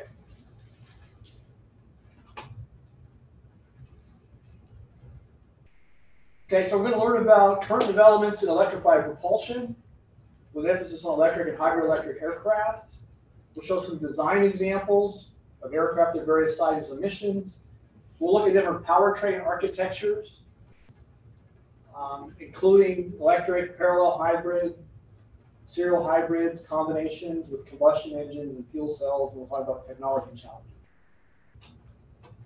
And I showed this chart before.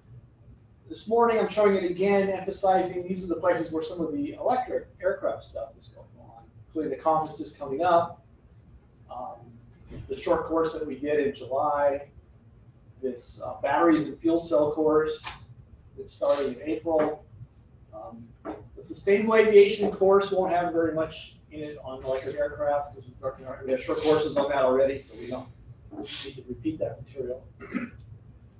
And there is an Electrified Aircraft Technology Technical Committee of the AIAA. So if you're interested in that, you can send me a message or something and get involved in that committee if you wanted to work on the electrified aircraft activities. And let's see, I introduced myself this morning, so I think I'm going to skip this.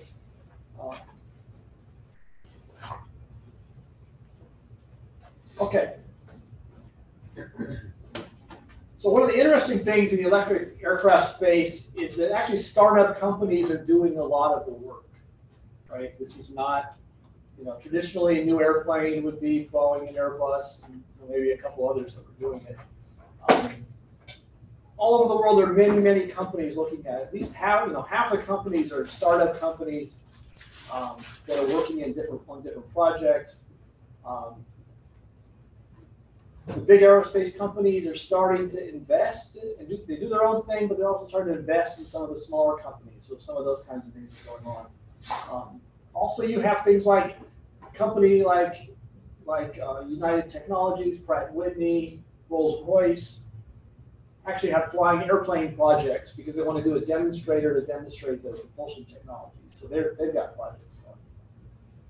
On the right, you see kind of a geographic breakdown, right? Basically, nearly half of all of the projects are going on in Europe, another half in the US and Canada, and then other parts of the world are actually starting to do more and more, but they're working on it too. So it's kind of a different, especially the small company aspect of this. There are many, many aircraft concepts and projects that have been worked on. The Vertical Flight Society keeps a database of all the different designs that they see among their members and people that are even not members of their organization. And from 2017, they're up to 600 different airplane configurations. Right? Certainly not all of them have flown. Some of them are just ideas or pictures or drawings, and some are variants on other ones. But just the idea that there are that many different types and looks of airplanes out there in electric aircraft space makes it kind of interesting. There definitely will not be 600 distinct flying airplanes going into production. Many, many fewer than that, of course, but it's just interesting. And we'll look at examples of some of the different configurations and powertrains. I could have used this in the previous lecture as well. This is the height curve. It's a height cycle curve. It's a generic curve for basically any new technology. And so you'll see the terminology is rather generic. It's not like it's only aerospace. But it's characterized by these different phases. Like they have cute little names: technology trigger, peak of inflated expectations, trough of disillusionment, slope of enlightenment, and plateau of productivity. And so technology starts out, startup companies are formed, mass media hype begins, supplier proliferation, lots of suppliers, negative press, supplier consolidation and failures, venture capital funding, second and third rounds. Eventually, then you go through the trough of disillusionment and you start getting toward, well, what's really going to come out of this technology? Maybe this is over here. And so, where are electric aircraft these days? Well, they're definitely somewhere here near the peak. They may be at the point of supplier consolidation and failures. Somewhere over in here, I would say. It may vary some depending on how you look at it. But I mean, we're definitely not down here. We're definitely not over here yet. There aren't very many mass-produced vehicles in widespread use. So kind of, I think what I like to think I'm trying to do is to take us from this peak, sort of skip over some of this, and where ultimately could we end up if we address the challenges? What is it going to ultimately be like? I don't know. So, but talking about hype, I think, is a reasonable way to start a discussion about this electric aircraft space. There's a lot of hype, and let's try to understand what's important, and we'll go through that. Top little chart that Boeing produced when I was there. The benefits potentially for the environment: reduced noise and emissions, the ability to do unique configurations, and we'll see some of those, including things like distributed propulsion with multiple fans, urban air mobility, air taxis. Some of those things are easier or are enabled by electric propulsion. The ability to operate in a flexible way. You might have different power management schedules where you had low emission modes or quiet, low noise modes or peak efficiency modes that you could operate at. Potential to reduce costs. By some calculations, the cost of electrical energy can be significantly lower than the cost of some of the fossil fuels. So there may be energy cost savings. There's the potential for maintenance to be lower. A mature electric propulsion system may not require as much maintenance as a gas turbine engine due to the fact that it has fewer moving parts, is less complex in that regard. So maintenance is often a result of experience, right? So you learn how to make things very reliable over time. So you may have a case where your electric system may have potential to be very reliable and low maintenance, but in its current technology without much experience, it isn't that reliable. So time is an experience. Challenges: the energy and the power density of the electric systems can be quite low compared to the gas turbine engines that are burning fuel. Safety issues exist. Dealing with high voltage, much higher than people are used to. Thermal management, keeping all the electrical components cool. And then also thermal management, the safety of the batteries. Some battery chemistries are prone to what's called thermal runaway, where they overheat, they catch fire, they may spread to adjacent cells of the battery, and you might have a really big problem. So those are all issues that have to be, all challenges that have to be addressed. Ground operations are a big deal. Some people like to talk about swapping out batteries. You take a battery that's depleted, you plug in a charged battery in its place. I'm a little less optimistic about that than some people, but that's possible. And charging, right? You need to have an infrastructure at the airports. We talked about infrastructure before. Well, infrastructure, the charge is a big deal too. And then maybe, some people may not realize how involved it is to certify airplanes to fly, working with the FAA and the regulators around the world. It's a new technology. You not only have to develop the technology, you have to develop the process to prove the technology is safe, and then convince the regulators that's the process to follow and that you followed it. And so there's a lot of activities, many, many meetings, all kinds of stuff going on to develop the pathways to certify completely new power systems. So that's a big deal. I don't find it as exciting as some of the other things that I talk about, but it's just as important in making the whole thing work is to figure out how you're going to get it approved to be certified. Okay, first goofy example. Okay, we have an airplane called the Sugar Free. Remember, it came from that study we did with NASA. It's like a 737 airplane. Carries 154 passengers. Can fly 3,500 nautical miles on jet fuel. It weighs 185,000 pounds. It carries 60,000 pounds of fuel, of jet fuel. The jet fuel, Jet A, has lots of energy per weight. The units we're using here are units that make it easy to compare to batteries. 12,000 watt hours per kilogram. So that's 60,000 pounds. We're mixing metric and English units. It's horrendous, but we're doing that. 60,000 pounds of jet fuel has 325 million watt hours of energy. Sounds like a lot. If you use a really good lithium-ion battery, it has about 300 watt hours per kilogram. So if you take 325 million watt hours and you divide by 300 watt hours per kilogram, you do that, it will take 2.4 million pounds of batteries to reach the same energy as 60,000 pounds of jet fuel. So that's the equivalent of 13 airplanes, the weight of 13 airplanes in just batteries to have enough energy to replace that 60,000 pounds of fuel. So you're not going to just take an airplane, take the fuel out, replace it with batteries, and call it a day. That is not going to work. You can get a little bit better.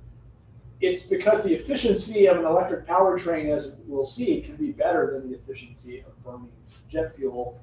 But I mean, it might be twice or 3 times as good, but it isn't, 20 times as good, right? So that says you only need 1.2 million pounds of battery.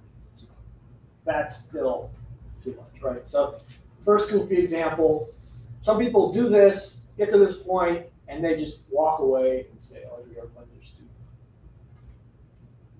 I hope in the end they're wrong. There are good applications for the electric airplanes. But you have to do something besides just replace fuel with battery. Okay, an interesting chart that has different airplanes, ground vehicles, and even ships on it. The x-axis is the energy carried on board, and the y-axis is the maximum power that is used during a mission for that type of vehicle. And we have, it's a log scale, right, to read that, but what that means is vast orders of magnitude, right? Every one of these changes is an order of magnitude, right? Everything from little drones that you might fly, you buy and you fly around your house, the ones that you've used to bother your neighbors down here, some electric vertical takeoff and landing vehicles, and then some ground vehicles. A Prius uses this much power, carries this much energy. It's carrying the energy though, fuel mostly, right? Prius, it's not a plug-in Prius, right? It's getting all of its energy from the fuel. It's converting. There's a battery for like buffering and optimization. Tesla, right, is bigger. A large truck, oops, is over here. There's the Cessna 172 carrying fuel. It's here. King Air is a joint aviation airplane. S-92 is the helicopter. Q400 is a regional airplane. And then the airliners like the A320 or 737, C-17 transport, and the big A380, right, commercial transport. You can see very high levels in the upper right corner.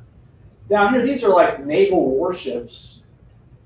They carry about, an A380 carries about as much fuel as an entire like destroyer warship. But the power level it's producing is more than an order of magnitude higher. So our airplanes use a lot of power, and they do carry a lot of fuel as well, a lot of energy needed. So, vast difference, right, between, you can make a small radio-controlled airplane and make it electric. That's one thing, but to make an airliner electric is a whole other thing. NASA's a great source for information on this. They have websites. The best thing about NASA is their goal, right, is to publish and share information. These small companies and even the larger ones that are developing these electric airplane projects, they're very secretive, they're very proprietary, very competitive. So you're not likely to get very much information out of them. They occasionally get a press release, video here and there, but there's not much of an incentive for them to release a lot of detailed information. So you're not going to find much in the public domain. But NASA they've got numerous activities going, test facilities, things like that. Similar activities in Europe going on. Right? Everything from very large airplanes to small general aviation airplanes, conventional takeoff and vertical takeoff. So a lot of good information. You have to get a little bit familiar with like the power, the size of power, different things, right? And how much you would need.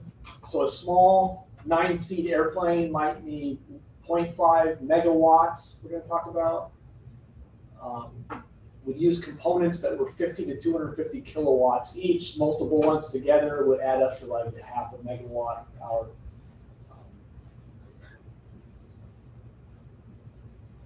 19-seat regional airplane, or 19-seat commuter airplane might use 2 megawatts of total power. A regional airplane might use 3 to 12 megawatts of power. A 150-seat airliner might need 22 megawatts of power. And like a large airliner, right, with 300 seats might need something like 60 megawatts of power. I don't know, what is my car? My Chevrolet Volt uses 0.1 megawatts of power. Your house, probably something, right? Some fraction of a megawatt is what each house would probably use. So these are relatively big, and the timeline, there's a timeline across the top showing the development of the components. And most of the components you can get today, if you want to go to one of the companies developing the electric equipment for airplanes, the biggest you're going to be able to get is a megawatt. Electric motor that's a megawatt size. You can get 100 to 200 kilowatts. Those are relatively easy. you're gonna pay a lot of money and you're gonna pay a premium to get a megawatt motor, but that's kind of what is available. People are studying going bigger, but that's kind of what they have. So at a megawatt, we could do potentially something like a 19-seat airplane with that.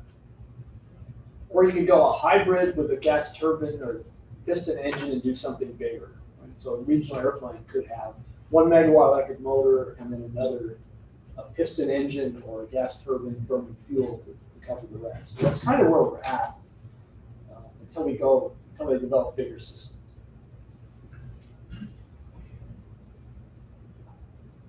What else? At some point, it may make sense to do superconducting, which you're not going to talk about in a lot of detail, but that's you can cryogenically cool electrical components, get them down to the point where they have very little resistance and very little heat is created and transferring energy around.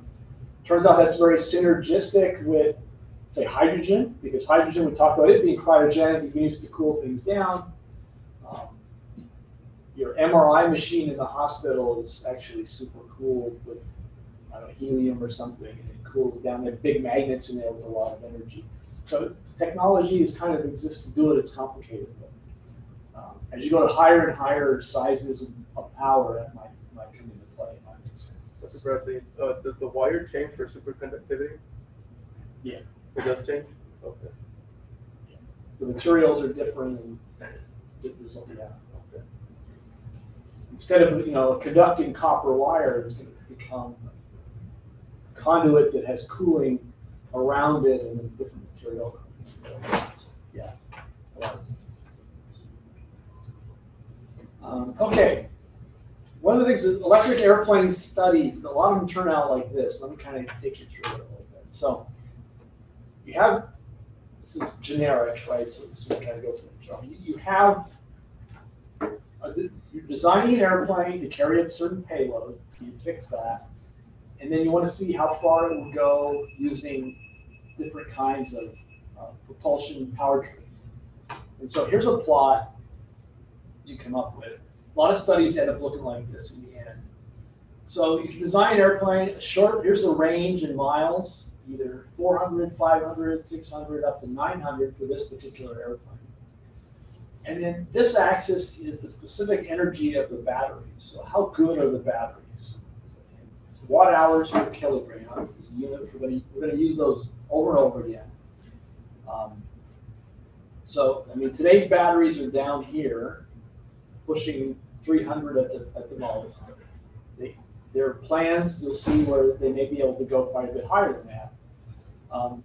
But for this particular airplane that's listed in this study, they looked at all these different options, combinations of these, and they found that if you had a long range requirement and your batteries weren't that great, this zone always wants to be an airplane burning fuel.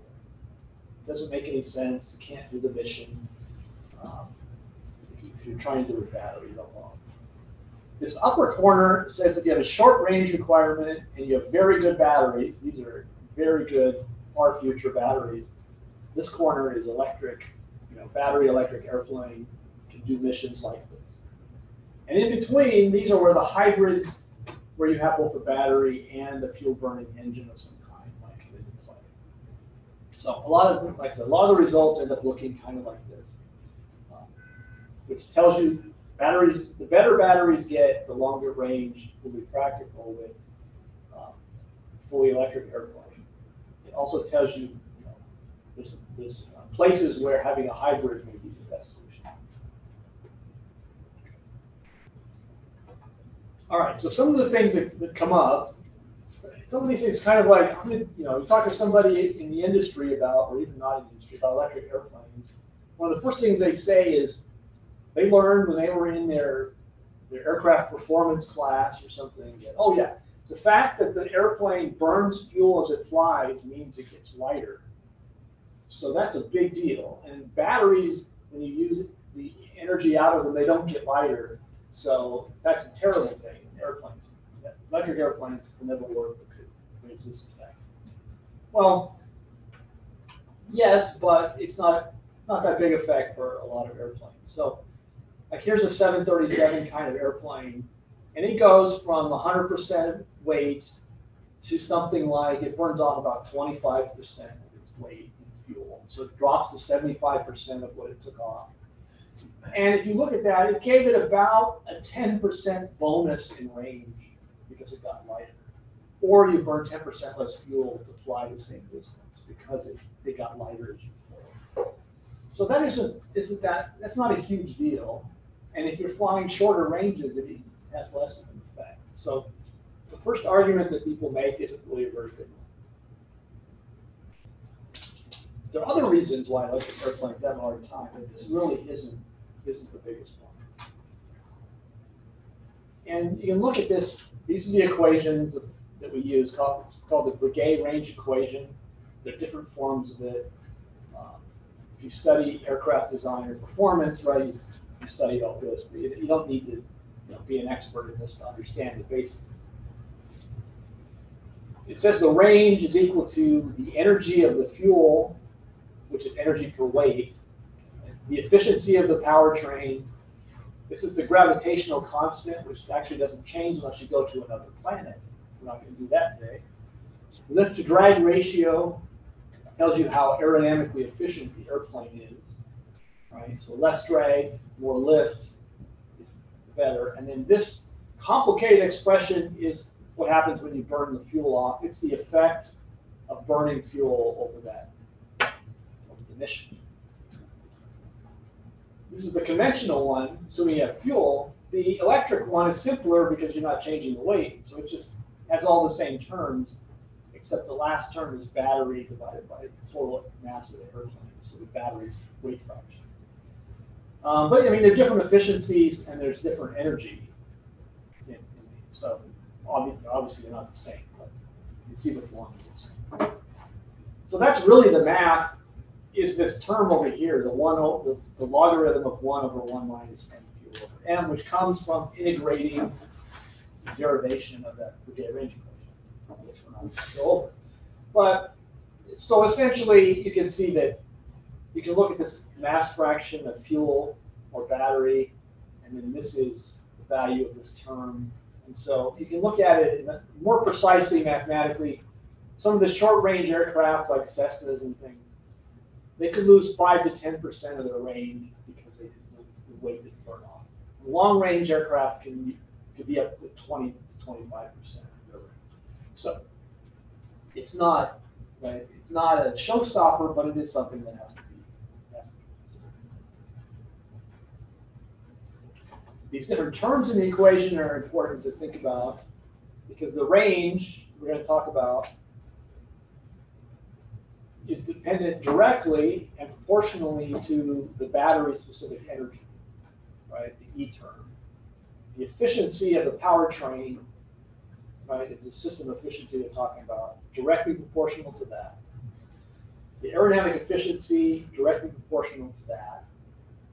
And in the last term, this M empty over M, and you have to include a payload too in there, is dependent on how lightweight you can make the structure. The interesting thing is, these are exactly the same problems that you have to address if you're designing a regular conventional airplane that burns fuel. These are all important in the same way. So it doesn't really change the way you design airplanes. It just has a few different trade-offs. Okay. When you're looking at how to design the powertrain, the power system, the propulsion system for an airplane, you can start out at the top level with choices of what kind of energy source you use. You use jet fuel. You can use cryogenic fuels like hydrogen or methane, or you can use batteries. You can have a gas turbine or internal combustion engine, and you can use a fuel cell, and you can see kind of some of these connect and some of them don't. Like a conventional airplane burns jet fuel, goes through a turbine, uses a shaft to connect to a propulsor, which is a fan, which is ducted, hanging under the wing, and really doesn't do too much for lift. That's pretty much conventional airplane. You can also do various combinations. You can go these other pathways. You can use it. The turbine can drive a generator instead to generate electricity distributed by wires to an electric motor. You could have multiple electric motors connected to that. You can have propellers or open fans instead of ducted fans. So these are the kinds of decisions that you make along the way. Designing an airplane, and you're designing it to meet the requirements your customers have. And so you pick these different choices along the way. And you can go through these and kind of their advantages and history behind the choices that have been made. For example, jet fuel, we saw before, high energy per weight, high specific energy. There's existing worldwide infrastructure. It's great. The challenges of jet fuel are, interestingly, crash safety, right? Jet fuel is inherently quite dangerous to work with. Aviation is so safe, not because jet fuel isn't safe fuel necessarily, but because we are so practiced and experienced at making airplanes, fuel systems, and things like that safe. We've worked at it since the Wright brothers, and airplanes are very safe, but they're safe because we worked it so hard. Carbon footprint, we talked about how sustainable jet fuel was, and at times, jet fuel is very susceptible to the supply of oil and global supply disruptions. So periodically that comes up as a major consideration. And the other fuels, we talked about the hydrogen as a fuel and its advantages and challenges. Batteries, the biggest problem with batteries being, right, they're so heavy for the amount of energy they carry, they have other issues. Okay, so pluses and minuses, and history, right, of why people decided these things. We'll talk about a couple of these.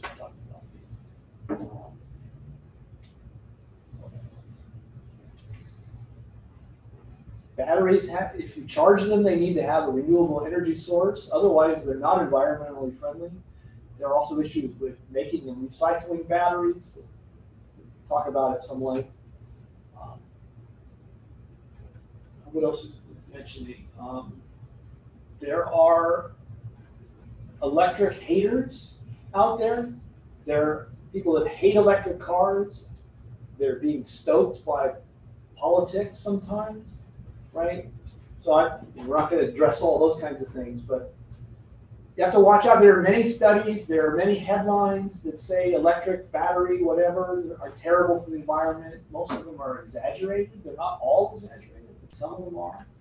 Many of them are. So, it's good to dig into the details. Why are they saying that the batteries are so bad? There's probably some truth to it, but sometimes there's not. So you have to watch out for that. Okay, so turbines, also internal combustion engines, gas, different engines. They don't have to be a big aviation gas turbine, some kind of fuel burning engine. And then fuel cells. We started talking a little about fuel cells. We'll talk more. Here we go. Fuel cells. What is in a fuel cell? Well, a fuel cell inherently is hydrogen goes in one side of a fuel cell, oxygen goes in, and out comes water and electric power, right? So that's good. And so a lot of people are interested in fuel cells because they create that electric power and they can use hydrogen and things. There's several kinds of fuel cells, at least 3 very common kinds, and even more than that. But most fuel cells love hydrogen, take in oxygen, and do this. If you start out with something like methane, CH4, you have another component that has to go into the whole system. It's called a reformer, sort of a little refinery that separates the carbon from the hydrogen. And the hydrogen goes into the fuel cell loves hydrogen, that works. But as a byproduct, you're getting CO2. So if you have a fuel cell, but you're using a hydrocarbon fuel with a carbon in it, you're going to create some CO2 as well. So gotta watch out for that. And if you start with, say, conventional jet fuel, you need more steps in here. You have to do things like make sure you don't have sulfur in it. Your reformer has to do even more to break the molecules apart. And so hydrogen is the best thing to use in a fuel cell, but you can use other fuels as well but you have to put in essentially additional equipment and steps in order to make it work. So, and we showed this chart before, but I didn't talk about it too much. But you can see all the different fuels. These will all work in a fuel cell. Natural gas, propane, gasoline, diesel, jet fuel, liquid hydrogen, compressed hydrogen, alcohols will all work in fuel cells. Batteries, like I said, are down here. You can use the hydrogen in two ways. You can burn it and run it through a fuel cell.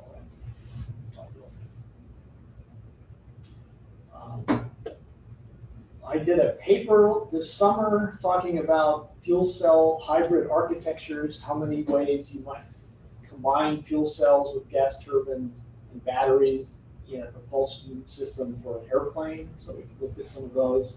There's no real earth-shattering developments there. It's more of a catalog of different architectures.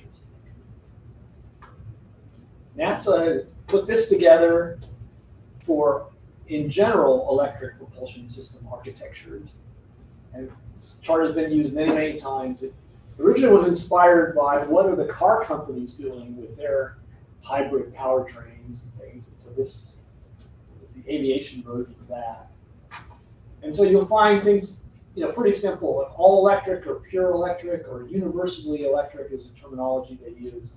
A battery is connected to a motor that drives one or more motors that drives one or more fans. And they could be propellers, we say fan, but it could be propellers as well. So that one, pretty simple. All right. Turboelectric is yet another one where you use fuel to go into an engine that turns a shaft that drives a generator that is then distributed to one or more motors and fans. And that's called a turboelectric architecture. No battery, right? No energy storage. A variant of that is the series hybrid, where there's also a battery. So you can decide and use the battery to supplement what's coming out of the generator, or vice versa, different way of doing it. A parallel hybrid is one where it's more like you have a jet engine it's turning a fan. Looks pretty much like a conventional engine, but you supplement it with an electric motor on the shaft, or one or more of the shafts of the engine, and you use a battery to drive the electric motor. So that's what a parallel hybrid looks like. And there's a couple others. There's a series parallel partial hybrid, which basically combines everything. And there's a partial turboelectric. It's a little bit of variant on that. So these are the terminology used for architecture. And we're going to do a few kind of sample calculations to see what these things look like. So we talked, remember that powertrain efficiency was one of the parameters in our equation for range, right? So we're going to track that a little carefully. So across the top is a conventional airplane propulsion system, which we're saying is a turbine engine, and we're saying the efficiency of the turbine engine converting fuel into shaft power is about 50%. And the number varies actually a lot. Small engines have a lower number, and this is maybe the biggest engine on an airplane or in a power plant might be able to get up to 55 or 60%. It's like a thermodynamic efficiency, but 50% is what we're going to use here. Might be applicable to a small, medium-sized airliner engine, 50%. Gearbox to match the speed of the fan to optimize its aerodynamics. Many new engines have gearboxes, not all of them, but 99%, very efficient. And then the propulsor, which in this case like a fan or a propeller, is about something on the order of 80% efficient, right? Maybe a propeller operating at low speed with variable pitch might be a little higher than that. It could vary some, but we're going to use 80%. And if you multiply those together, you get about 40%. So powertrain efficiency that we plug in that equation for conventional medium-sized airliner might be 40%, which isn't too bad. But if we have this electric architecture, got this battery, And there's some kind of losses associated with the battery discharge and the controlling of the battery. So we'll put 99% there. We've got some wires running from the battery to the electric motor. It's about 99% efficient. There's a motor controller. Sometimes called a motor drive, different terminology, but typically they're at something like 95% efficient. And then the motor itself is about 95% efficient. Likely to have a gearbox, and if we put the same propulsor on the end of it, we'll use 80%. So if you multiply these numbers together, you get something like 70%. So in our example, our electric powertrain is a little less than twice as efficient as this one here. You might ask, we didn't include all the efficiencies you could think about. For example, we didn't include anything in here about pulling the oil out of the ground and refining it and sending it to the airport and putting it in the tank. We didn't include that. And on this side, for the electric airplane, we didn't include generating the electric power, running it over the grid, and then charging the battery. So we didn't include those pieces. So you can include those pieces also in your efficiency analysis. You don't need to include them in the range of the airplane, but you need to include them in the overall evaluation, potentially, of the airplane. But look what happened if we switch to this turbo-electric architecture.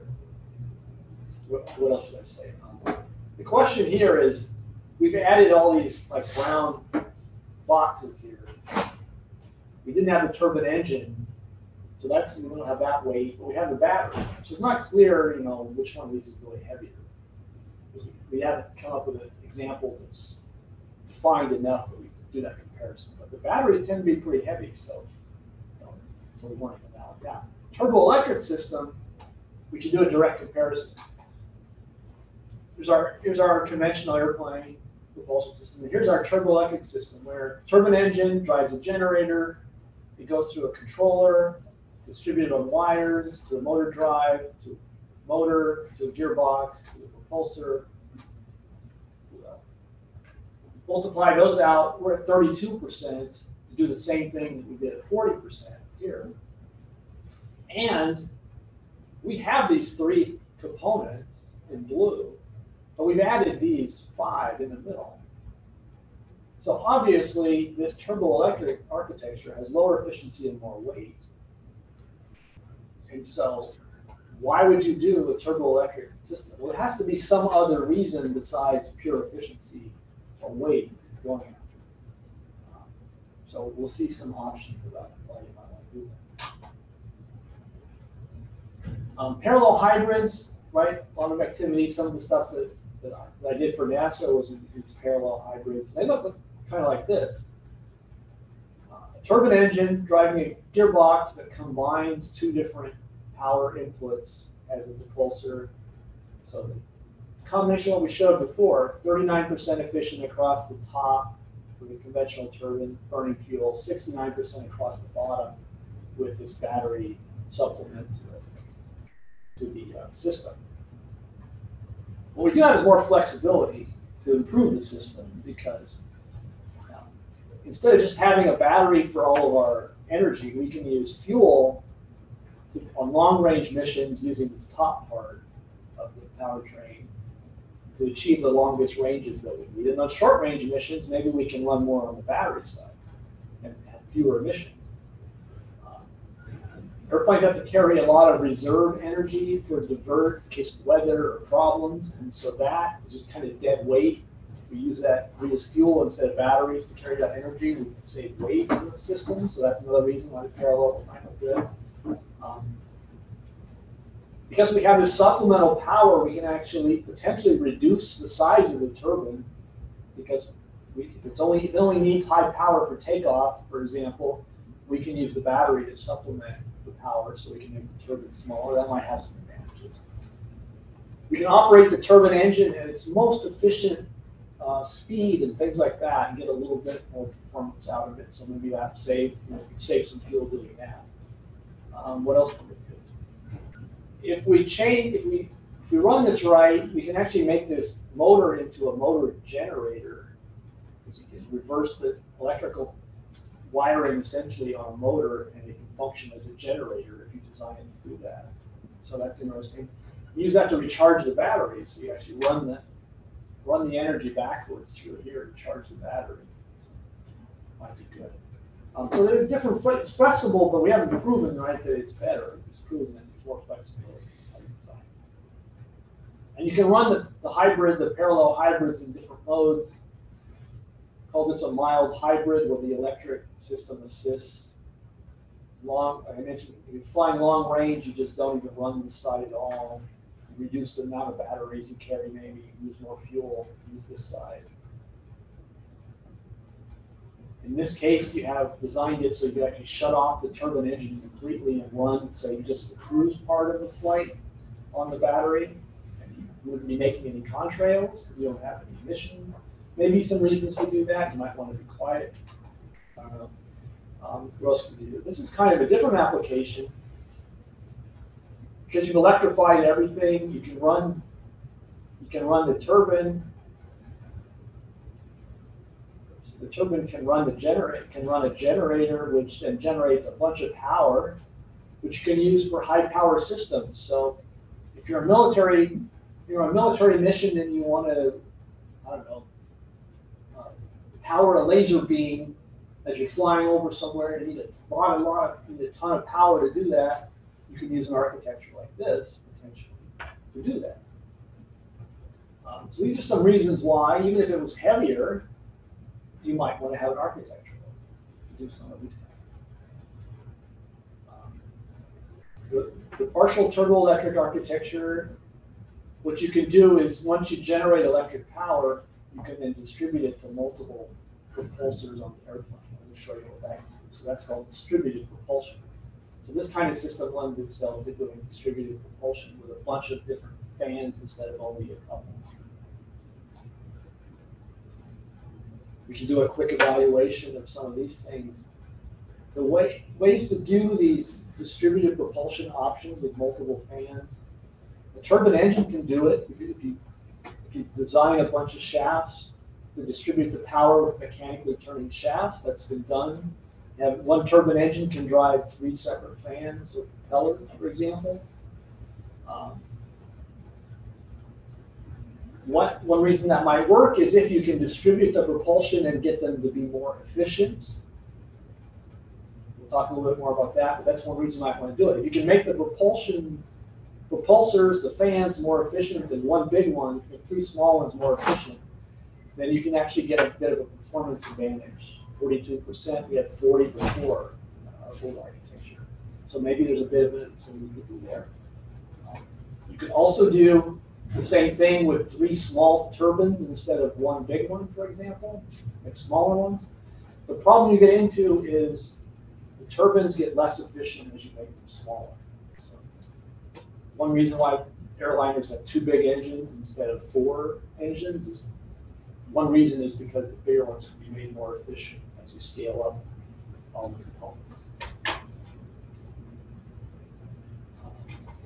These are the kinds of things that we look at in what we call propulsion integration, where we look at how you combine the propulsion system with the airplane and aerodynamics. And you go to, so there's a bunch of different possibilities, distributing the propellers and fans along the wing. You may be able to make the wing smaller, or keep the wing the same size, and you can blow the flaps to make them more efficient, to get more lift. And so, like this is the Electra airplane that I've been working on one company. You get very short takeoff and landing because we are blowing the wing with all these distributed electric motors. Also, a lot of the vertical takeoff companies that are doing these air taxis, they have all these different vertical takeoff motors. They either rotate or the wing rotates and take off vertically. They're able to distribute the power around to all these different propellers, and that's one of the ways that they make those systems work safely. And so they rely on the distributed electric propulsion in some way to do that. Hydroelectric propulsion in airliners. It's shown that kind of the big airplanes, There's a potential efficiency improvement of 0 to 5%, depending on the studies that are done. So taking an airliner and making it a hybrid electric propulsion airliner. Some of the smaller, the turboshaft engines and the regional jets are able to take advantage of a little bit more. They're actually showing in studies 5 to 20% improvements in, say, fuel efficiency by going to hybrid electric propulsion. So those are things that you'll see that the big engine companies working on. And then boundary layer ingestion is something where you put the fans in the back of the fuselage where they capture the boundary layer. It's counterintuitive and kind of hard to get the whole thing to make a whole lot of sense. But essentially, what you're doing is you're adding power at a lower velocity, generating the same amount of thrust, but you need less power because you're doing it at a lower velocity. So it's a little hard to explain, but there are people that are showing benefits to that, anywhere from 0 to 10%. Different studies and tests and things that they've been doing. So these kinds of propulsion integration things are made, some of them are made possible by the idea of doing these electrified propulsion systems. One way that you can actually get better efficiency in your fan, for example, is by making them bigger and bigger and capturing more air. What this shows is the efficiency of the fan system is a function of the velocity increment that you're giving the flow that comes through the engine. So it's more efficient to take a bunch of air and give it a small change in velocity than it is to take a little bit of air coming in and give it a big change in velocity. Even to generate the same amount of thrust, you can do it more efficiently with a bigger amount of air, a bigger fan. That's why the fans on airliners keep getting bigger and bigger and bigger. Is because they're taking advantage of this efficiency. And so that's 5 to 10% kind of efficiency that you can gain by doing those kinds of things. And that's why the engines keep getting bigger. The fans on the engines keep getting bigger. And so you can also get the same efficiency improvement if you have more fans, if the total area of flow that you're capturing goes up. It may be very hard to fit one really big fan under the wing of an engine under the wing of an airplane without scraping on the ground, but you might be able to get 2 smaller ones that have the same area underneath that wing, right? So those are integration. So that's one reason. Another reason people are looking at some of these potential architectures. One of the popular ones is turbo-electric distributed propulsion. Remember, we did turbo-electric before, but this one uses electrical wires, right, to distribute to a bunch of different electric motors that might be arrayed across there. Remember, the problem is all these extra components, weight, efficiency that you add in here. And so this can only look better as if you're getting some gain in propulsion efficiency. So you have to do something to get better propulsion efficiency to justify the extra weight and complexity and efficiency of your losses that you have. Okay. So a couple of exercises related to that. So just a little bit more precisely what we looked at before. Here's the turboelectric architecture. Across the top, it's 39.6% efficient. The bottom is about 31.9% efficient. That's the answer to the first part. How's it? Let's compare. This is a question of how much better would the propulsor need to be to have the same efficiency at the top and the bottom? So remember, we're chasing better propulsion efficiency, better fan efficiency over here, propulsor efficiency. Turns out you have to have 99% in order to match what we have for this one up here, which is pretty hard to do. Not quite impossible, but that seems pretty hard.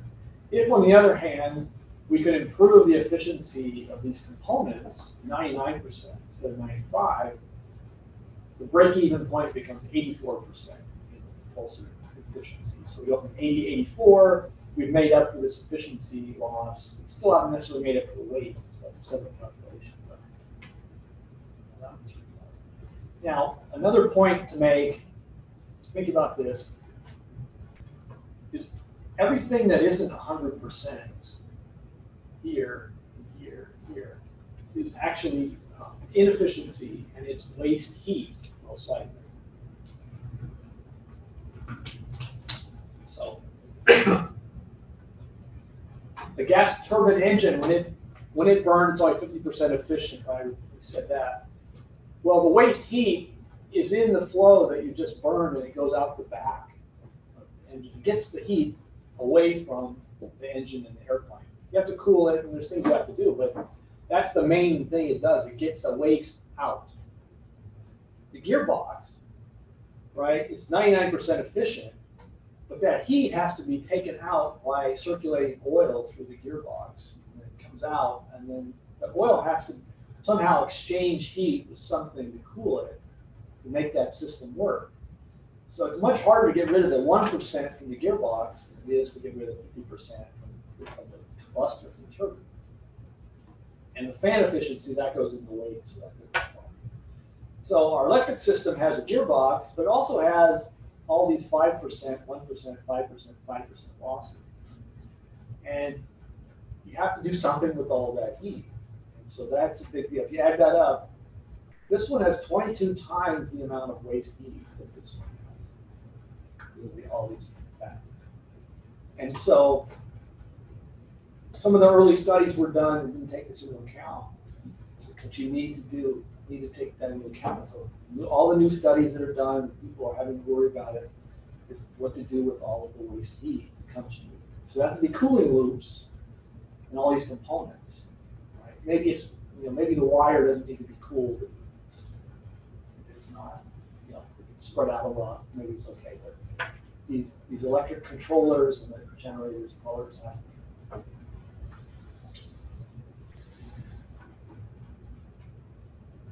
I'm going to skip these. We went through these notionally before, the comparison of the direct connect shafted to the separate turbines to the distributed propulsion. So shafting, I'll go very quickly. Shafting works nicely, but you can only do a few motors on it, and it does add complexity because you need gearboxes and shafts. One of the big problems they had is they wanted to put these propellers on a wing, and then the wings, they all flex. So you've got these shafts with all this power having to be distributed off to be designed to move and bend with the wing. It's very complicated. Right? So that's one reason why you can't do too much of that. Smaller turbines, right, led to lower efficiency. And then this can route. This has a lot of routing with electrical wires, so you have to do that. But it does work, but you have to watch the losses. Okay. The equation that we talked about, this is the, anybody like the integrals? No, nobody likes the integrals. But this is the way that the range equation starts with the integral in here. This is where that logarithm comes from by doing the integration. We showed a version of that before. All right, so we saw these. We worked our way through these, discussed the different terms. You can solve that equation in a little different way. M is the mass of the airplane. Pax is the term they use for passengers, so number of passengers times the weight of the passenger. You can solve the equation right in this form and do different things with it. Okay, so you can take this equation and you can actually determine that for a combination of range, this one uses 500 kilometers and 180 watt-hours per kilogram for the batteries, 70% efficiency. The lift-to-drag ratio of the airplane, to make any of these work, to achieve this range with these assumptions, has to be at least like 22. It's pretty high. So there are many combinations of range of payload and efficiency that you cannot actually meet, depending on what you're able to do for efficiency. And so you can check some of the claims that people make about range and payload and all these different things by just using very simple equations like this. Okay, so we're going to do an example with, I like these numbers a little better, 300 watt-hours per kilogram for the batteries, lift to drag of 15, 70% efficiency of the powertrain. 20% battery mass fraction, 55% empty weight fraction. So that's the amount of weight you can add on 1,000 kilograms of payload. So we're going to do some calculation.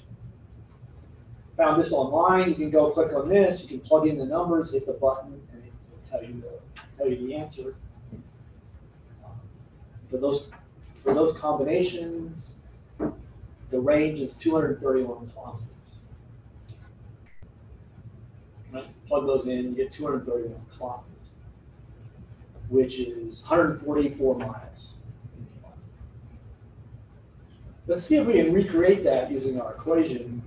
So you do this, here's our equation for range, plug in 300, 9.8, that's the gravitational constant of Earth, 0.7, the efficiency, 15 L over D, and 0.2 for battery fraction, battery over total.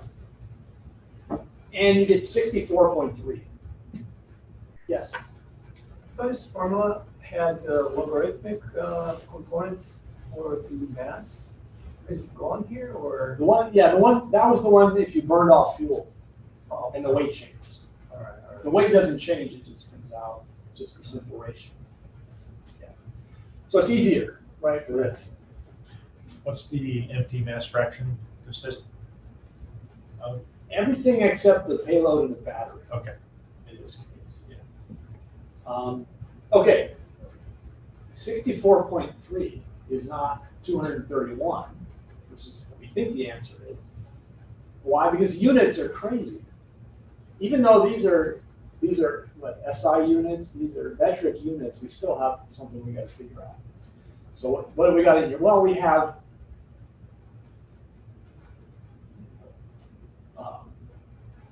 a watt is a Newton meter per second. Maybe that's important. The gravitational constant is 9.8 meters per second squared, but that also can be written, it has to be written 9.8 newtons per kilogram in order to cancel out the units and give you the answer that you want. What else? Oh, we had hours in here because we had watt hours per kilogram. So we have to convert the hours to seconds. And then we have kilometers, but we had meters. So we have to get meters and kilometers. We got to get that conversion done. So even our simple example using metric units required us to do a little bit of thinking to make sure that we get the units right. And this is just an example of this is what aerospace engineering is all about, is getting the units right, getting these things to come out. It happens all the time. We spend a lot of our time just trying to get the units right on all the numbers that we do. And it doesn't help that we mix English and metric and all these things. Still, here's a couple of equations that are useful in relating power to thrust. So essentially, right, power is thrust times velocity, do things like that. And then unit conversions, if you talk about power, you got foot-pounds, you got watts, you got horsepower, all these things. You'll find the specifications for something in one set of units, and you need to use another set of units, right, to do your calculations. And even metric units can get confusing. You need to get the units to cancel out, even then you need sometimes to do some of these. So it's way harder in the English units, but it's still hard in metric, and it's most hard when you're mixing them together. And that's kind of what happens when you bring the aerospace industry and the electrical component people, electric industry together. You've got a mixture of units all of them. So some of you probably are nodding your head like yes, these units drive us crazy. It was going to be a real tricky. Oh, for students, it's terrible, right? The students, it's sometimes hit and miss, right? Just randomly substituting in conversion factors, trying to get an answer. It's hard.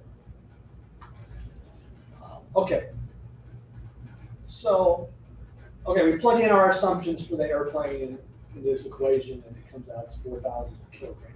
It carries 1,000 kilograms of payload, and 20% of the weight is battery. So we got to make sure we get our units in there. There are conversions, right, between seconds and hours, and kilometers and meters. When you look at if you took the payload out, replaced it with battery, what could you get? What would the range change to? And you can do those calculations using something as simple as this. And 520 kilometers if you didn't have carrying passengers. Okay, so that's the kind of example that once you have a sample, you can then change. Look at other examples. Once you got the units right in your sample, you can plug in different numbers and answers that you might want. Okay, this one is about the battery. We talk about batteries, and I've been using one number, watt-hours per kilogram. Right? They're more, but that's an important number. But what does that really mean? Well, often that is a single cell of a battery has so many watt-hours per kilogram. But you have to combine it into a different package, into a module, into a true battery that you could actually put into an airplane. So you have to add weight and pieces to that. And so the weight's going to go up, so the watt-hours per kilogram is going to go down. And then other factors that we haven't talked about is you can't use, if you're familiar with batteries, typically you don't use all of the energy out of the battery. You actually save often the top and the bottom part of the battery you don't use in terms of its charging ability. Because you want to protect the life of the battery, you want to get a number of cycles out of it. You don't want to drain it completely every time. And usually, whether you know it or not, your computer and your phone are probably limiting how much of you drain the battery to some level. You may not even know it, but it's doing that. So that battery might be 200 watt-hours per kilogram, but if you're only using 80% of that energy, then it's not 200 anymore, right? It's only like 160 watt-hours per kilogram if you're actually using it. And then what else you have to worry about? Batteries don't like to be cold, and they don't like to be hot. So if the battery is outside the range, it can actually have less. It can overheat, but also can have less power, less energy available to you as well. Question? Good question. Are they normally charged really up to 100%, or they're just a little bit below? It's pretty typical to be 10% low. Lower? Yeah. Looks like 90%? Yeah. Yeah. I mean, there are exceptions, and part of it may have to do with time. It's like if you have a charging cycle where you reduce the charging rate toward the end, you can kind of sneak up on it more easily. But yeah, there's a lot of that goes on that we can think about. What else? Oh, batteries, as you use them, right, they have a certain number of cycles that they have a lifetime of up and down cycles. They tend to degrade slowly with time. And so you're doing your aircraft assumptions. Are you assuming you have a brand new battery on day one? Or are you assuming that's the battery the day before you take it out of the airplane and send it to the recycling center? And so what do you design your airplane to? An old battery, it's only 80% as good as it was when it was new, or do you design it to the battery the first day you have it? The answer is you probably aren't. You shouldn't design a brand new battery. So what are you going to do? So that can affect how much battery energy that you have. And then I haven't talked about it because it gets fairly complicated, but the batteries are limited in how much power they can put out. So how fast can they get the energy out? And how fast can you charge the battery? And that affects the design of the battery as well. And also changes the losses and the efficiency. And so that's something, I'm not going to explain to you how to design for that. It's pretty hard, but that's another consideration. Your battery might be sized by the amount of power it needs at one point in the mission. If you need a lot of power for takeoff or something, that might size the battery instead of the amount of energy that you need. So you got to look at that. And then cost. Do you put the most expensive materials in the battery? Are you trying to get the cost down? So inside this battery system, there's a whole bunch of trades, right? And a whole bunch of requirements that have to be met. So it's very interesting design problem, right? The battery itself is quite a design.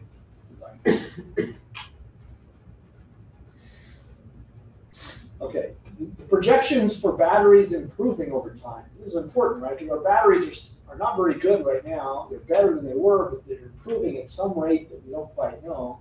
But in the future, how good can they get? Here's some estimates from the Department of Energy and NASA workshop that we had in 2019.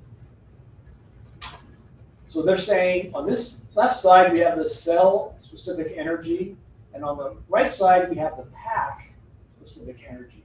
So that's when we go from the cell to putting it in a battery pack. The numbers on the right are lower than the batteries on the left. So that's what that is. But what we see, these are different technologies and chemistries, materials mostly in batteries that they're working on developing. And they're getting, they're more and more far out as you go from left to right. These are the potential of taking a 300 watt-hour per kilogram battery today and turning it into something that's 400 or 500 in the future is shown on this chart. Still lithium batteries, lithium batteries that we hear about mostly today. But you can see a different material type. This is a lithium metal sulfur version, so different materials. These are called solid state batteries that don't have any liquid in them. It's a different way of putting a battery together, and they're working on these, right? So there's some possibilities there. Today they're under 300, not very practical to manufacture them yet, but they're working on these. And there's some potential to go to higher levels. Some other concepts that might be able to get to 500 or higher. So here's some metal, either lithium, magnesium, aluminum, air batteries, where they actually bring in oxygen from the air, which is starting to look a lot like a fuel cell that we talked about before, but it's a battery concept. Some lithium sulfur chemistries, and this is a flow battery, which is essentially operating very much like a fuel cell. So there's some potential to get to 500. The question is how long it will take them to get to 500, and what's the potential to go beyond 500? And those are still real open questions. Other people look at other ways of doing something innovative with batteries. Here's a concept where you essentially turn the wing into a battery by having one surface of the wing be an anode and the other a cathode. And so those would be called multifunctional structure or structurally integrated battery concepts. So people are thinking about that. But kind of as an example, here's what happens to that specific energy. If you had a 400 watt-hours per kilogram cell uninstalled, and you take 25% weight to put it into a battery pack, you only use 80% of the cycle of the energy on board. You say, well, I'm going to assume the battery's degraded 10% due to storage or due to use, not as good as 10% worse than it was when it was brand new. And these on the right are if your airplane had to have a reserve that you didn't want to spend.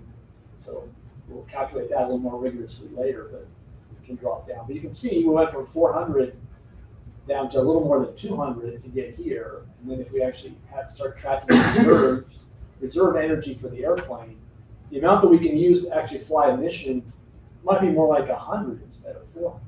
If we started out at 200, we might end up at 0, have no range that we could fly the airplane. If we improve to 600 at some point in the future, we might end up with over 300. So by the time you take into account all these, we call knockdown factors, the batteries aren't giving us the ranges that we like. Here's an example that we use in the class to go through to generate the numbers that you saw previously. So we go through these. So it's a 2,200 pound, 1,000 kilogram airplane, real small than the one we looked at before. And these are the numbers in there.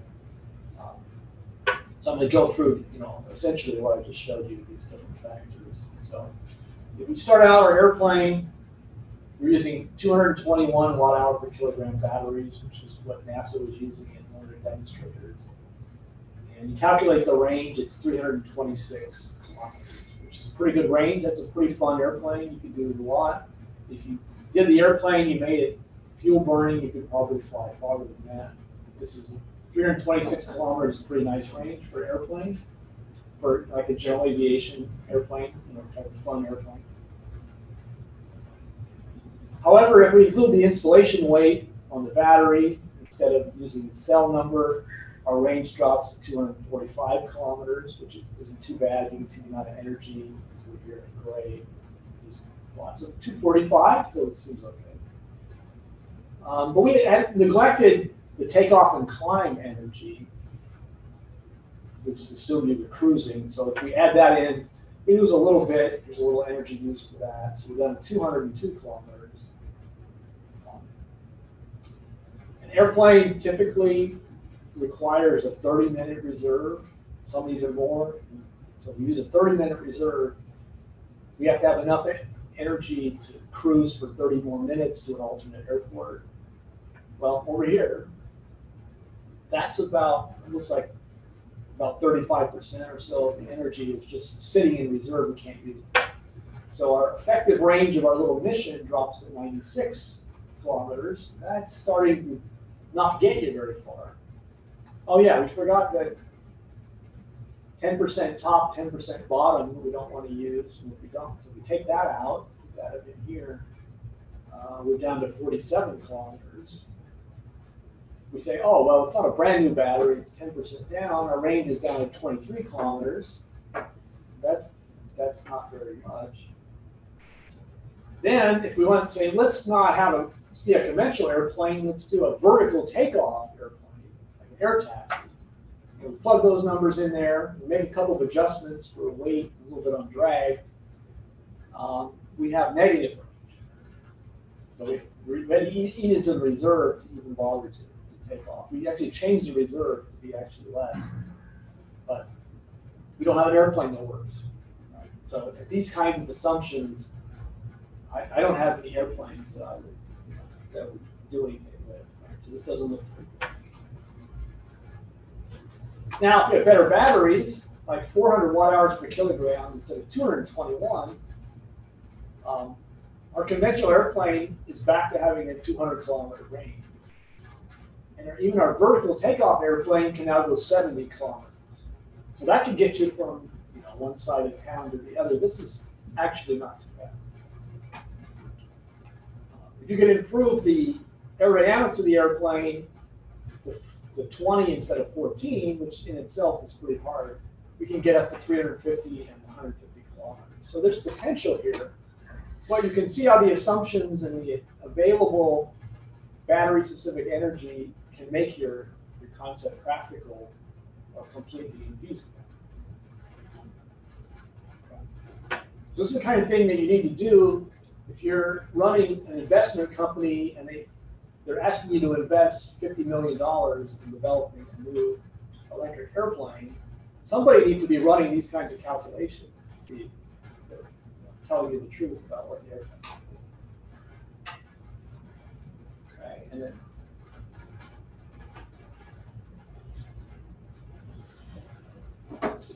this is just going back to that same chart showing the trend. This is what we essentially created. We did a couple of examples. Okay. Infrastructure is also a big deal. We talked about it a little bit in the morning. I mean, airports have electric power, but they have the kind of electric power that you might have in your garage. They don't have the kind of electric power set up that you might need to charge some of these airplanes. When you buy an electric car, you often have to install a special outlet in your house. You may have to put some extra circuit breakers. You may need an extra dedicated line to power your electric car. And only the smallest of airplanes are going to use the kind of power and energy that your car does. Anything that's beyond the smallest airplane is going to use more power. Going to want more power than even the cars. Actually, more like one of the big electric trucks that they're developing. And so airports are going to have to change if they electrify, right? And so that's a big deal. The airports are doing studies to figure out what they need to do to accommodate electric and hydroelectric airplanes. So they're coming up with plans of what they might need to do that. The community is trying to work with the ground transportation people, trying to get some standardization of plugs and different things like that. But if we ever electrify large airplanes, we're going to need our own and even bigger plugs than they use in trucks. So a lot of activity potentially in order to make that happen. A reason for the industry to resist, kind of like the reason, you know, we don't want hydrogen because we need new tanks and whole new infrastructure. Well, we don't want to put in a bunch of high power electrical stuff either, because that's going to be hard to do. The advantage they do have is, you know, there's already electrical system that, that comes into airports. It may not be big enough, and it can be upgraded. So, what else? Mechanics and ground crew are not used to dealing with the voltages and power levels that will be present in electrified aircraft. Talk to some people, and it's kind of like the old airplane mechanics they don't want to hear about this stuff. They spent their whole career. They don't want to deal with 1,000 volts at a time. They just stick with 100 volts, 24 volts. A lot of enthusiasm, though, I think among the younger people, the younger mechanics are interested in being trained in the new technology and stuff. But it shouldn't be, things like training shouldn't be neglected. Bringing along all the people that are needed to make these is also important. As we said this morning, these infrastructure considerations apply to any of the alternatives that we know. Okay. All right, we have this matrix, right? So let's fill a little bit of it out here. For electric airplanes, what's the advantage? What's the opportunity?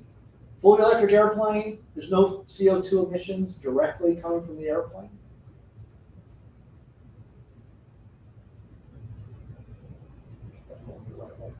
Hybrid electric airplanes, depending on the degree of hybridization, we call it, right? How much of the energy is coming from electricity and power, how much is coming from burning fuel. The hybrid just has reduced emissions because you're saving some fuel. Depending on the degree of hybridization, it may not be much better than a conventional airplane. Okay. Biggest challenge for the electrics is battery-specific energy, leading to reduced range or payload. The safety of the batteries, been a lot of problems with battery safety. Component power and specific power, right? Remember, because of all those extra blocks that we added into the diagrams, the heavier those are, the harder it's going to be for the electrics to compete. So the power to weight of all those components, in fact, there are so many, that's important. Thermal management, we stressed, right? All of the waste heat has to be taken care of with heat exchangers, and you have to account for all that and make sure that it's going to work. And infrastructure, right? Electrifying everything is a big deal. And the hybrid has basically the same challenges. It's just, I think it's a little less sensitive to the power to weight and things like that because it doesn't use as much. All that. So those are the opportunities and challenges. And then we covered these earlier, right? Biofuels, synthetic fuels, methane, and hydrogen. So all these have opportunities. Most of them are not proven, right? They're just being investigated. Things that people are doing. And they all have challenges that are being addressed as they're going. The way to address them, right, is to do them, right? Get away from PowerPoint, to get in the lab first, then to fly small, then to fly medium, then to fly big. That's the way to address these and engage with everyone that has a stake in it. Right? The electric companies, the airports, the regulators in different countries, the policymakers, bring all those people. That's how we address that. Academia has started to catch up on these things. There are books that are starting to come out. I mentioned this one on the left. There's some sustainable aviation material in there. There's a book on electrified aircraft propulsion that covers in detail some of the things that are in here, and also they're in the short course that I do. I think our short courses get into more detail than you will find in any of the academic textbooks. Academia is starting to catch up. we're okay on time. I'm going to play this video. I think this is going to work. This is a video that Airbus did several years ago. It actually won awards for industrial video production or something. So it's it's cartoonish, and it's actually some good content in it. I'm going to play it and go through it a little bit. It talks about the history of aviation and how it is evolving toward electric and hybrid electric, and talk about some of the way it needs to work with aircraft regulators. I'm going to play this, if it works, and I'll turn it over to questions.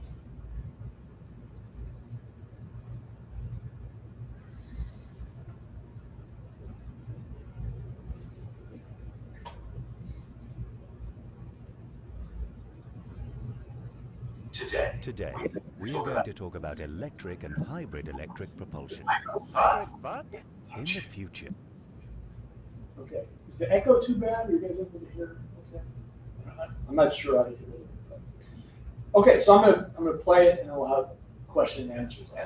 Electric and hybrid electric propulsion are going to be part of our lives. To understand why and how, let's take a look at the past. For a long time, people have dreamed of flying. To make this dream come true, flying machines were imagined and built. The introduction of engines provided the thrust necessary for these machines to take flight. It was no longer a dream. People could fly. Over the years, the technologies used to produce thrust have changed, including two major revolutions in aircraft propulsion. The jet engine was introduced on aircraft. By ejecting air at high speed, the turbojet allowed planes to go faster, further, and bring people closer together.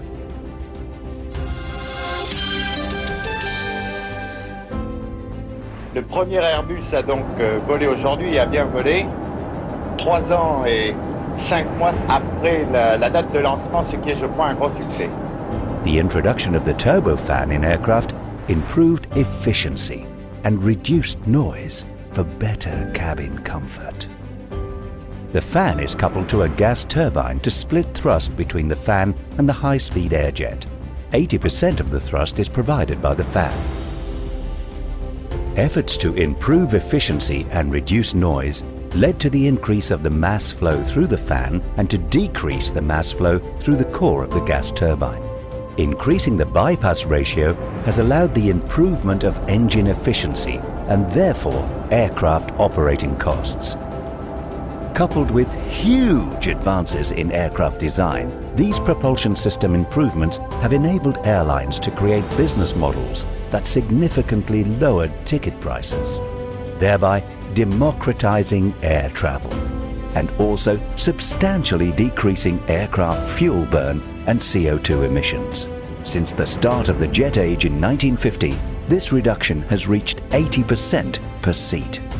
Now that we know the past, let's see what the future holds. Today, one of our airplanes takes off or lands every 2 seconds. The number of passengers transported by air each year has reached 4 billion. Air traffic will double in the next 15 years. Faced with these new challenges, Airbus is researching technologies which further improve the sustainability of our products and strives to develop next-generation technologies to reduce our carbon footprint by 50% in 2050 compared to 2005. The third propulsion revolution.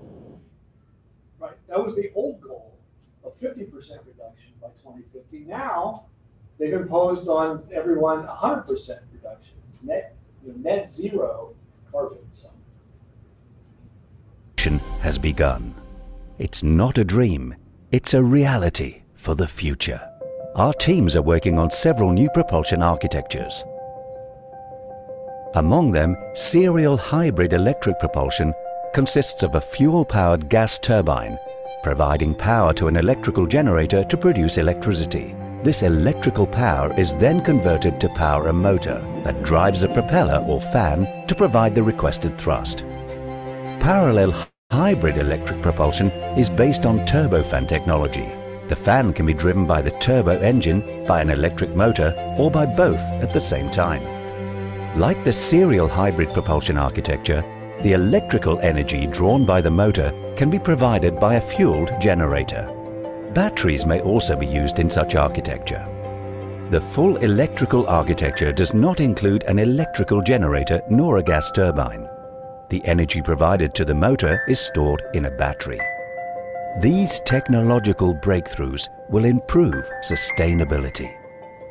Enabling this third revolution in aviation will require new ways of collaborating among airframers, engine manufacturers, and system suppliers. An airplane is only allowed to fly if it meets a set of requirements imposed by authorities. All aircraft are subject to these rules and their associated acceptable means of compliance. However, these methods were developed in the context of traditional architectures. Does the introduction of hybrid electric propulsion make them obsolete? As representatives of the industry, we have an opportunity to work together to establish methods that are suitable to introduce hybrid electric propulsion architectures in our aircraft in compliance with airworthiness regulations. Together, let's make the third revolution a reality.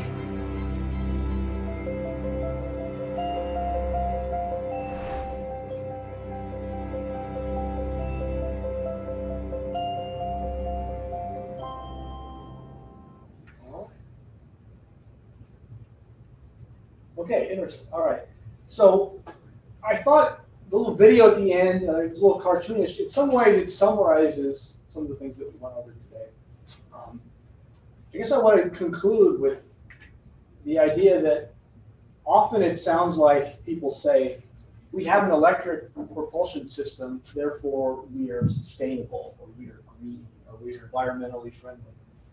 And really that, it only applies if we have the development of a sustainable electrical grid, renewable electrical grid to charge our batteries, things like that.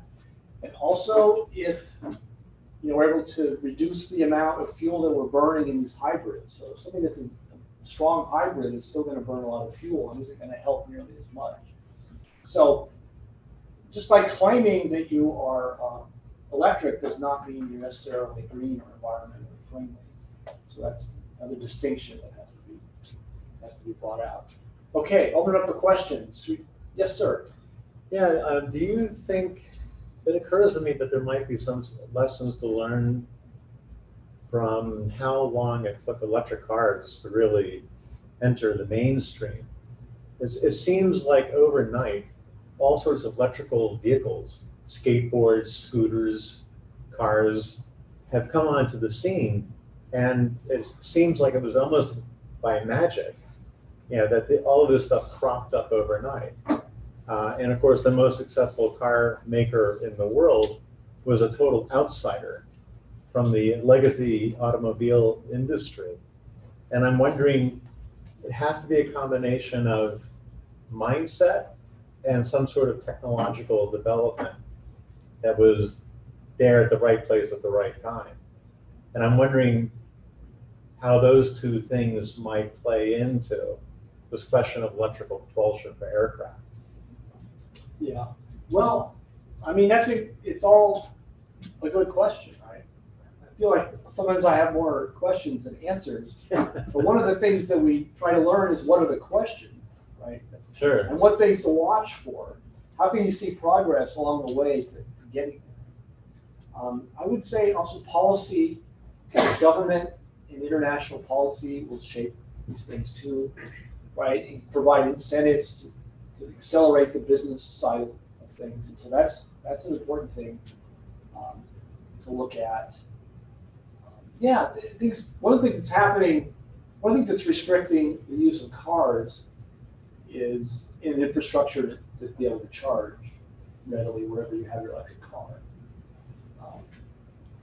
And they're just starting to do that, but only Tesla has a good network of chargers right now. All the other networks are pretty bad. You can't be sure that you're going to have a charge when you show up at the hotel, right, 300 miles from your house, and you're not sure you're going to be able to charge it on the way if you need to. So, yeah, a lot of these things play together in that way. Was there a technological leap that made so many of these things possible? Well, one of the things that happens is the cost has to come down to the point where a politician can put a penalty or a tax credit on it to make the business case close. If an electric vehicle always is going to cost 3 times as much as a gas-powered vehicle, it's not going to happen. But if you can get it down where it's 20% more expensive and you can get a tax credit for buying a car, then that's going to happen probably. And then you hope that you get the economies of scale to the point where then it becomes competitive without the tax incentive. That's kind of what happened to cars. And I don't know, right now it's hard to get an electric car. It's in high demand. We've also had that problem with gas prices going up and down over time. Price of oil going up and down.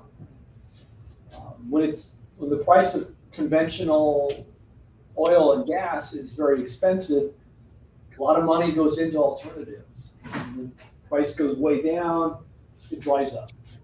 And so that has affected the uptake of these technologies as well. And one more question, if I may. At the beginning of your presentation, you were talking about global warming and and sort of the environmental motivations behind electrifying.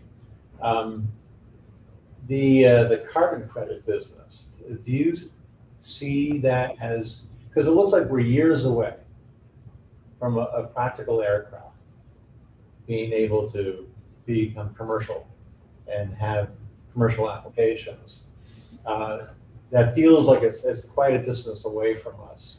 As we're racing to reduce CO2 in the atmosphere and that sort of stuff, do you have any awareness of a marketplace that, where there's an interest in carbon credits as a way of bridging where we are today to this hopeful world of tomorrow?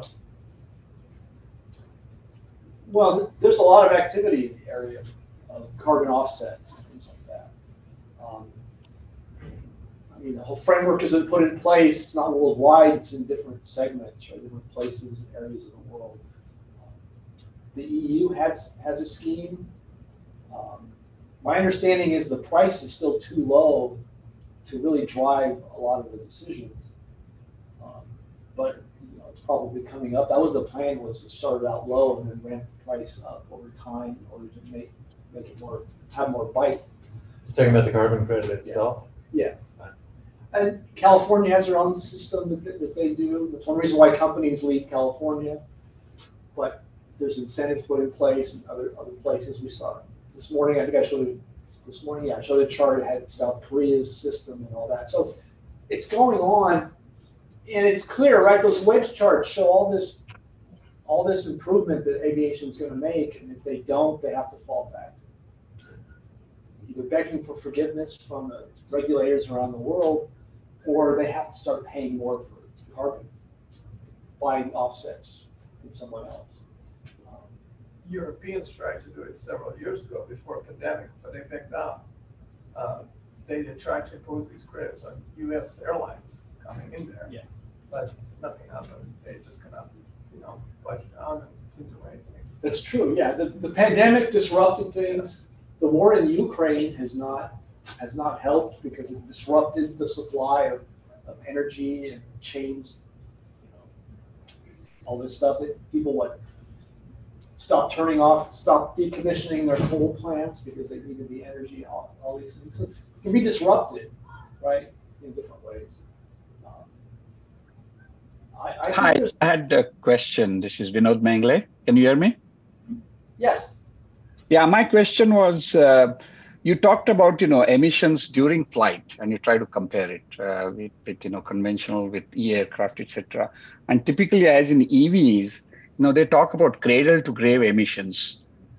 What do you have to say about that for electric aircraft or eVTOLs in particular? Any clue? Or you can expand on that. Cradle to grave emissions is what I'm talking, not just the flight emissions. Yeah, sure. I talk more about that, right, in some of the longer, more detailed courses.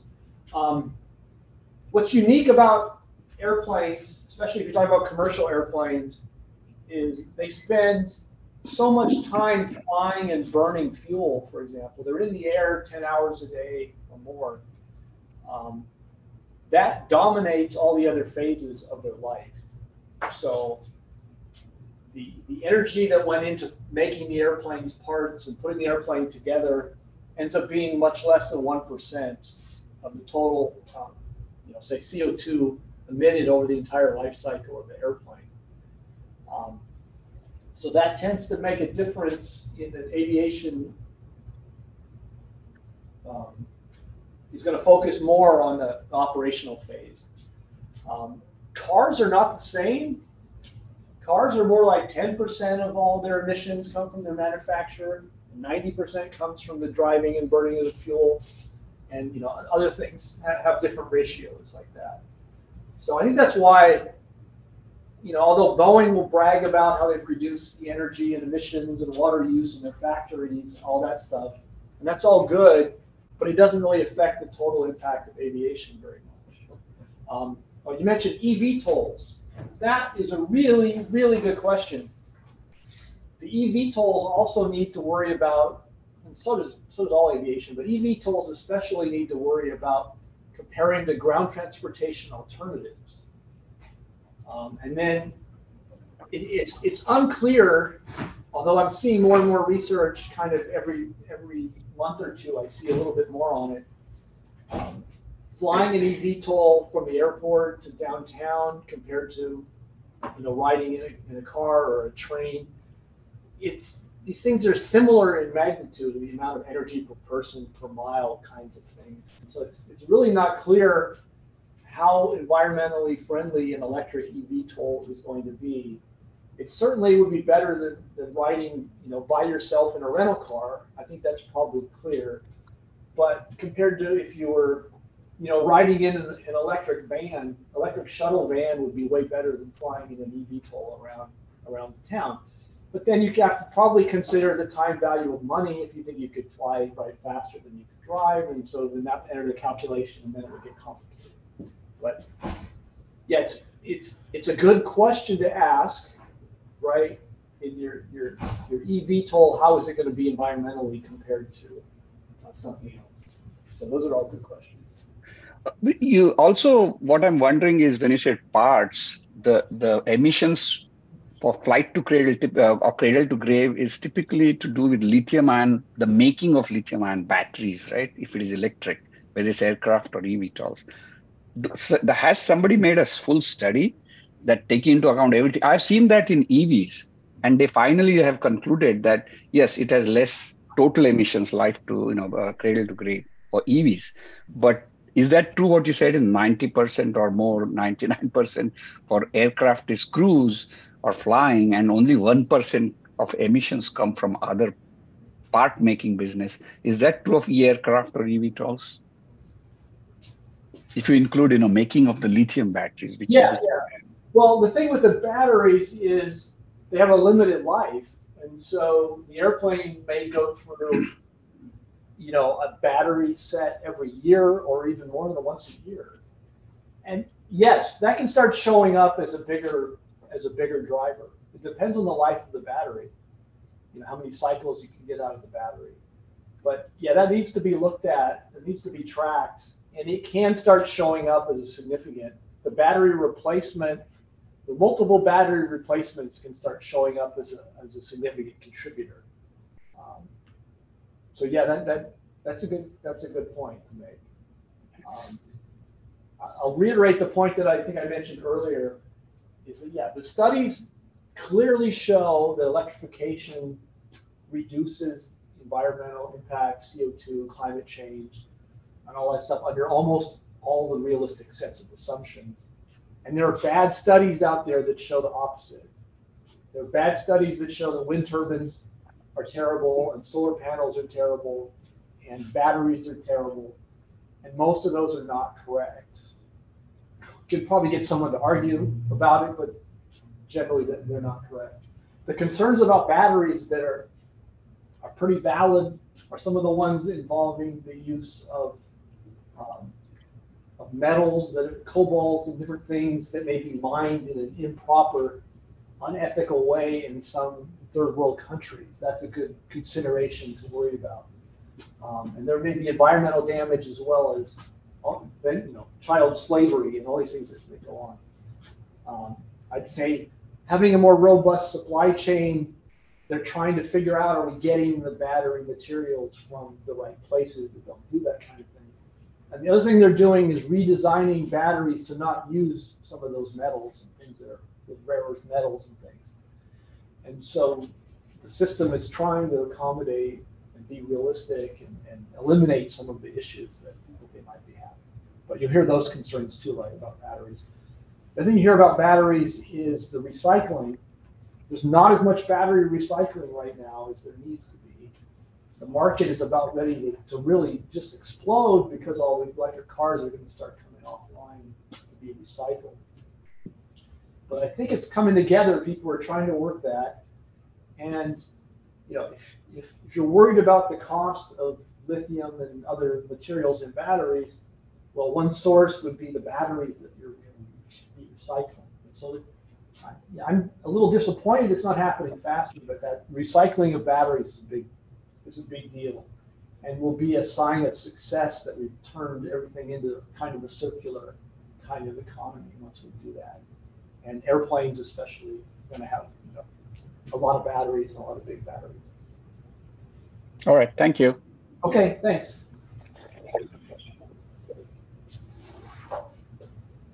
Dr. Bradley, do you see a potential in photovoltaics on wings and fuselages? Oh yeah. Get that question a lot.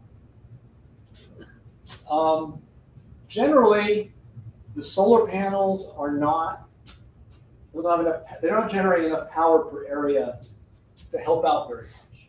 But that doesn't apply to all types of airplanes.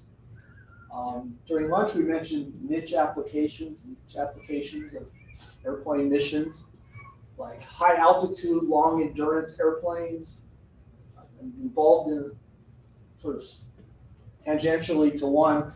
The mission is to go to high altitude, like 50,000 feet, and gather all kinds of samples from the air to gather data for validation of atmospheric chemistry models. And so you spend a lot of time, very high altitude, you can have big wingspans, low power requirements, and you can fly around. And for applications like that, all the time, solar is looked at, and it looks pretty interesting. Otherwise, generally, it's better, the ideas of taking the grass at an airport and turning it into a bunch of solar panels, using that to charge airplanes probably makes more sense than putting the panels on the airplane. But it's one of those things that I think periodically you should relook at how the technologies have improved. And at some point, does it make sense to put a small solar panel on part of an airplane to do something, say, when it's being, to cool it down when it's sitting on a runway in Saudi Arabia in the summer, it's getting really hot? Can you use that solar panel to drive a cooling system just passively sitting there? I think that's the kind of thing that should be periodically kind of reinvestigated. So there may be some potential, but powering a transport airplane, solar panels, no. But some of the special mission airplanes, yes. Thank you. Yeah. And there's people looking at that pretty actively. I think there's a question online. Shogun, would you like to speak out?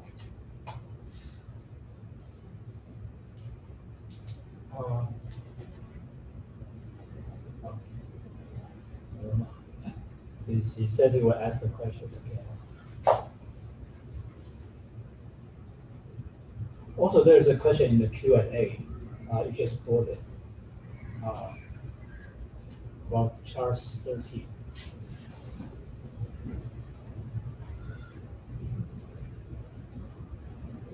Is this the chart?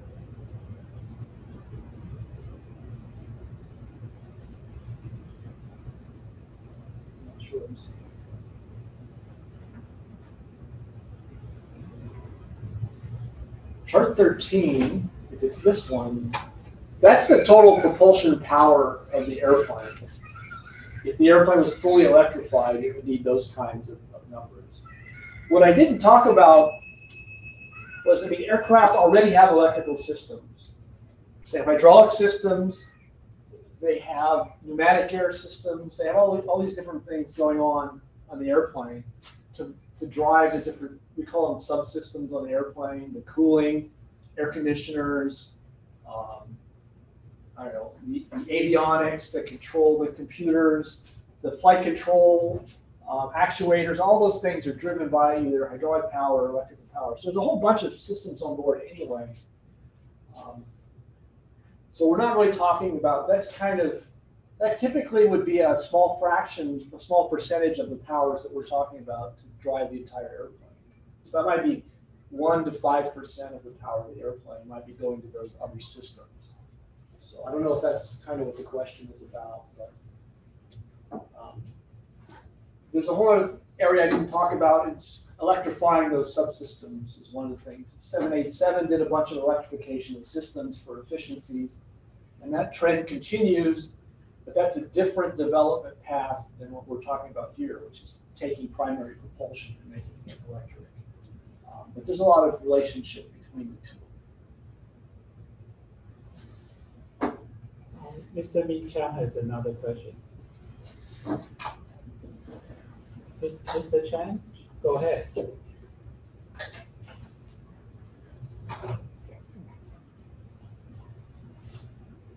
you. Okay, thanks. Min, go ahead. Yeah, okay, sure. I was thinking that you could just read my question, but that's okay. So where do you see carbon nanotubes coming in for energy storage as batteries? I don't think I know. In terms of, I would say that's the technology that's inside the box that I don't know enough to comment about. Do we start pushing that? That might be a good technology to push, don't you think? Well, do you have some experience in that? No, I don't. I'm just asking, I know that there's a lot of research in that, and maybe, we know that solar energy is really, solar panels on an airplane is not really an answer. And neither is batteries in itself because they're heavy as heck, but carbon nanotubes might be an answer. And might be us pushing that. Might be the aerospace industry pushing for that. I don't know. Right now, aerospace industry is not pushing for any of that stuff. Well, what attribute of carbon nanotubes are you talking about exploiting? Are you talking about conductivity? Or are you talking about strength? Well, I'm not talking about strength. I'm talking about,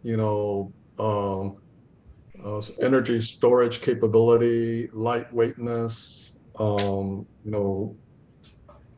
having the surface area to be able to having a huge surface area. Oh. So that's what I'm talking about. Yeah, I don't think I know. I think there's plenty of people, though, incentivized to improve energy storage, though, that should be looking at that. Yeah, that's what I'm thinking of. Yeah, I don't know. I mean, that's one thing I sort of teach my students sometimes is every time you dig into an airplane and you look at one aspect of it, you find that there's a whole bunch of complex system optimization work that's been done, and it's not even in the field that you understand that other people have done. It's an area of specialization. So the one example I had is the electric motor, which the airplane person models that as like this black box that has 3 different parameters sort of define the electric motor. When other people spend their entire career designing and optimizing the electric motor, it turns out the electric motor involves the optimization of the design of mechanical engineering and structure. Everything's spinning very fast. It has aerodynamic effects inside that you don't maybe expect, plus all the electrical things going on. So pretty much you find that whenever you dig into any of these areas. Structural design, looking at material development, those are all very interesting areas and very. Yeah, I agree with you. You know, I remember in the early 80s, not only Lockheed Martin, or at that time Lockheed, but I know that Boeing was also studying all electric aircraft. And that was early 80s. And we still don't have an electric aircraft at this point in time. Yeah, but those nanotubes, I just kind of look superficially, it says it has potential up to 10 times. Increased lithium storage capacity. Oh, is that right? Okay. Yeah, so let's say you have a 300, 400 kilowatts, you increase 10 times, it's 3 megawatts, which gets you to the lower threshold for, I don't know, short range, I don't know, applications maybe, but still it's well below where it needs to be for long range aircraft, like for example. Yeah, well, none of this is for long range. No, yeah, true, yeah. Yeah, I mean, okay, your point's good, and there I don't understand, I can't say about the nanotubes. What I can make a comment that constant stream of people coming to like Boeing, for example, pitching their technology for improving batteries, for a new breakthrough battery technology, and you see those kinds of things every week in news releases, university studies, and all those things. And so there's a lot of activity, but you have to be pretty skeptical about what's really going to come. So yeah, I don't know. You could spend another day with battery experts on nanotubes, and they're also a hot topic for fuel cells. Oh, really? Okay. Well, see, I'm learning, right, from my own class, so that's good. No, absolutely. I mean, fuel cells, carbon nanotubes, all that stuff is out there. And I'm just wondering, we talk about electric aircraft, and as I said, I started working in the early 80s, mid 70s, early 80s, and electric aircraft has been studied from almost 50 years, and we still don't have one. And that's because of the energy density and energy storage problem, really, more than anything else. Well, I mean, we have a few, but they're very limited. You can be trained as a pilot in a trainer airplane for some of the early phases of your flight. They have fully electric airplane, fully electric training aircraft. Not certified everywhere in the world, but in some places. And they're experimental aircraft that you can fly in, and there's a bunch of demonstrators, that are flying or getting ready to fly. So there's a lot going on, but we definitely don't have something. What would you call it? A commuter airplane or a good general aviation airplane that's suitable for mass production. That's true. Okay, there was a question earlier that this gentleman has left, Mr. Paul Pereira from UK. He was with a company called FluxArt.aero. He was asking if you could share a few words about superconducting. Oh. Again, right, I'm no superconducting technology expert. The advantages of superconducting are you can essentially take those losses that we had 95% efficiencies, and you can take them all the way up to 99% or more, because you reduce the electrical resistance in the component. So it's really interesting to be able to do that. So that's good. What we often find though is that you have to, it's the cooling, right? You have to have a way of getting and keeping all the parts and everything very cold so it can be superconducting. That's why the synergies with hydrogen are interesting, because hydrogen starts out very, very cold and it's suitable for superconducting temperatures. If you don't do that, you have to actually, if you're not using something, a cryogenic fuel like hydrogen, to get the superconducting temperatures, you have to build a cooler to cool things down to that level. And that cooler uses energy and it works against your efficiency improvement that you would get from doing it. So that becomes a big study in looking at it. So that's one thing that you need to think about with the superconducting, right? Make sure you include all the pieces to make the superconducting work. The synergies with hydrogen are really interesting, so that's good.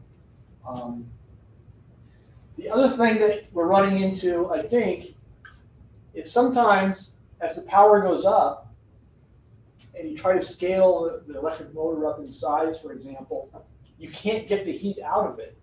The geometry is so confining, and you can't figure out a cooling scheme that's light that can get all the waste heat out of it fast enough.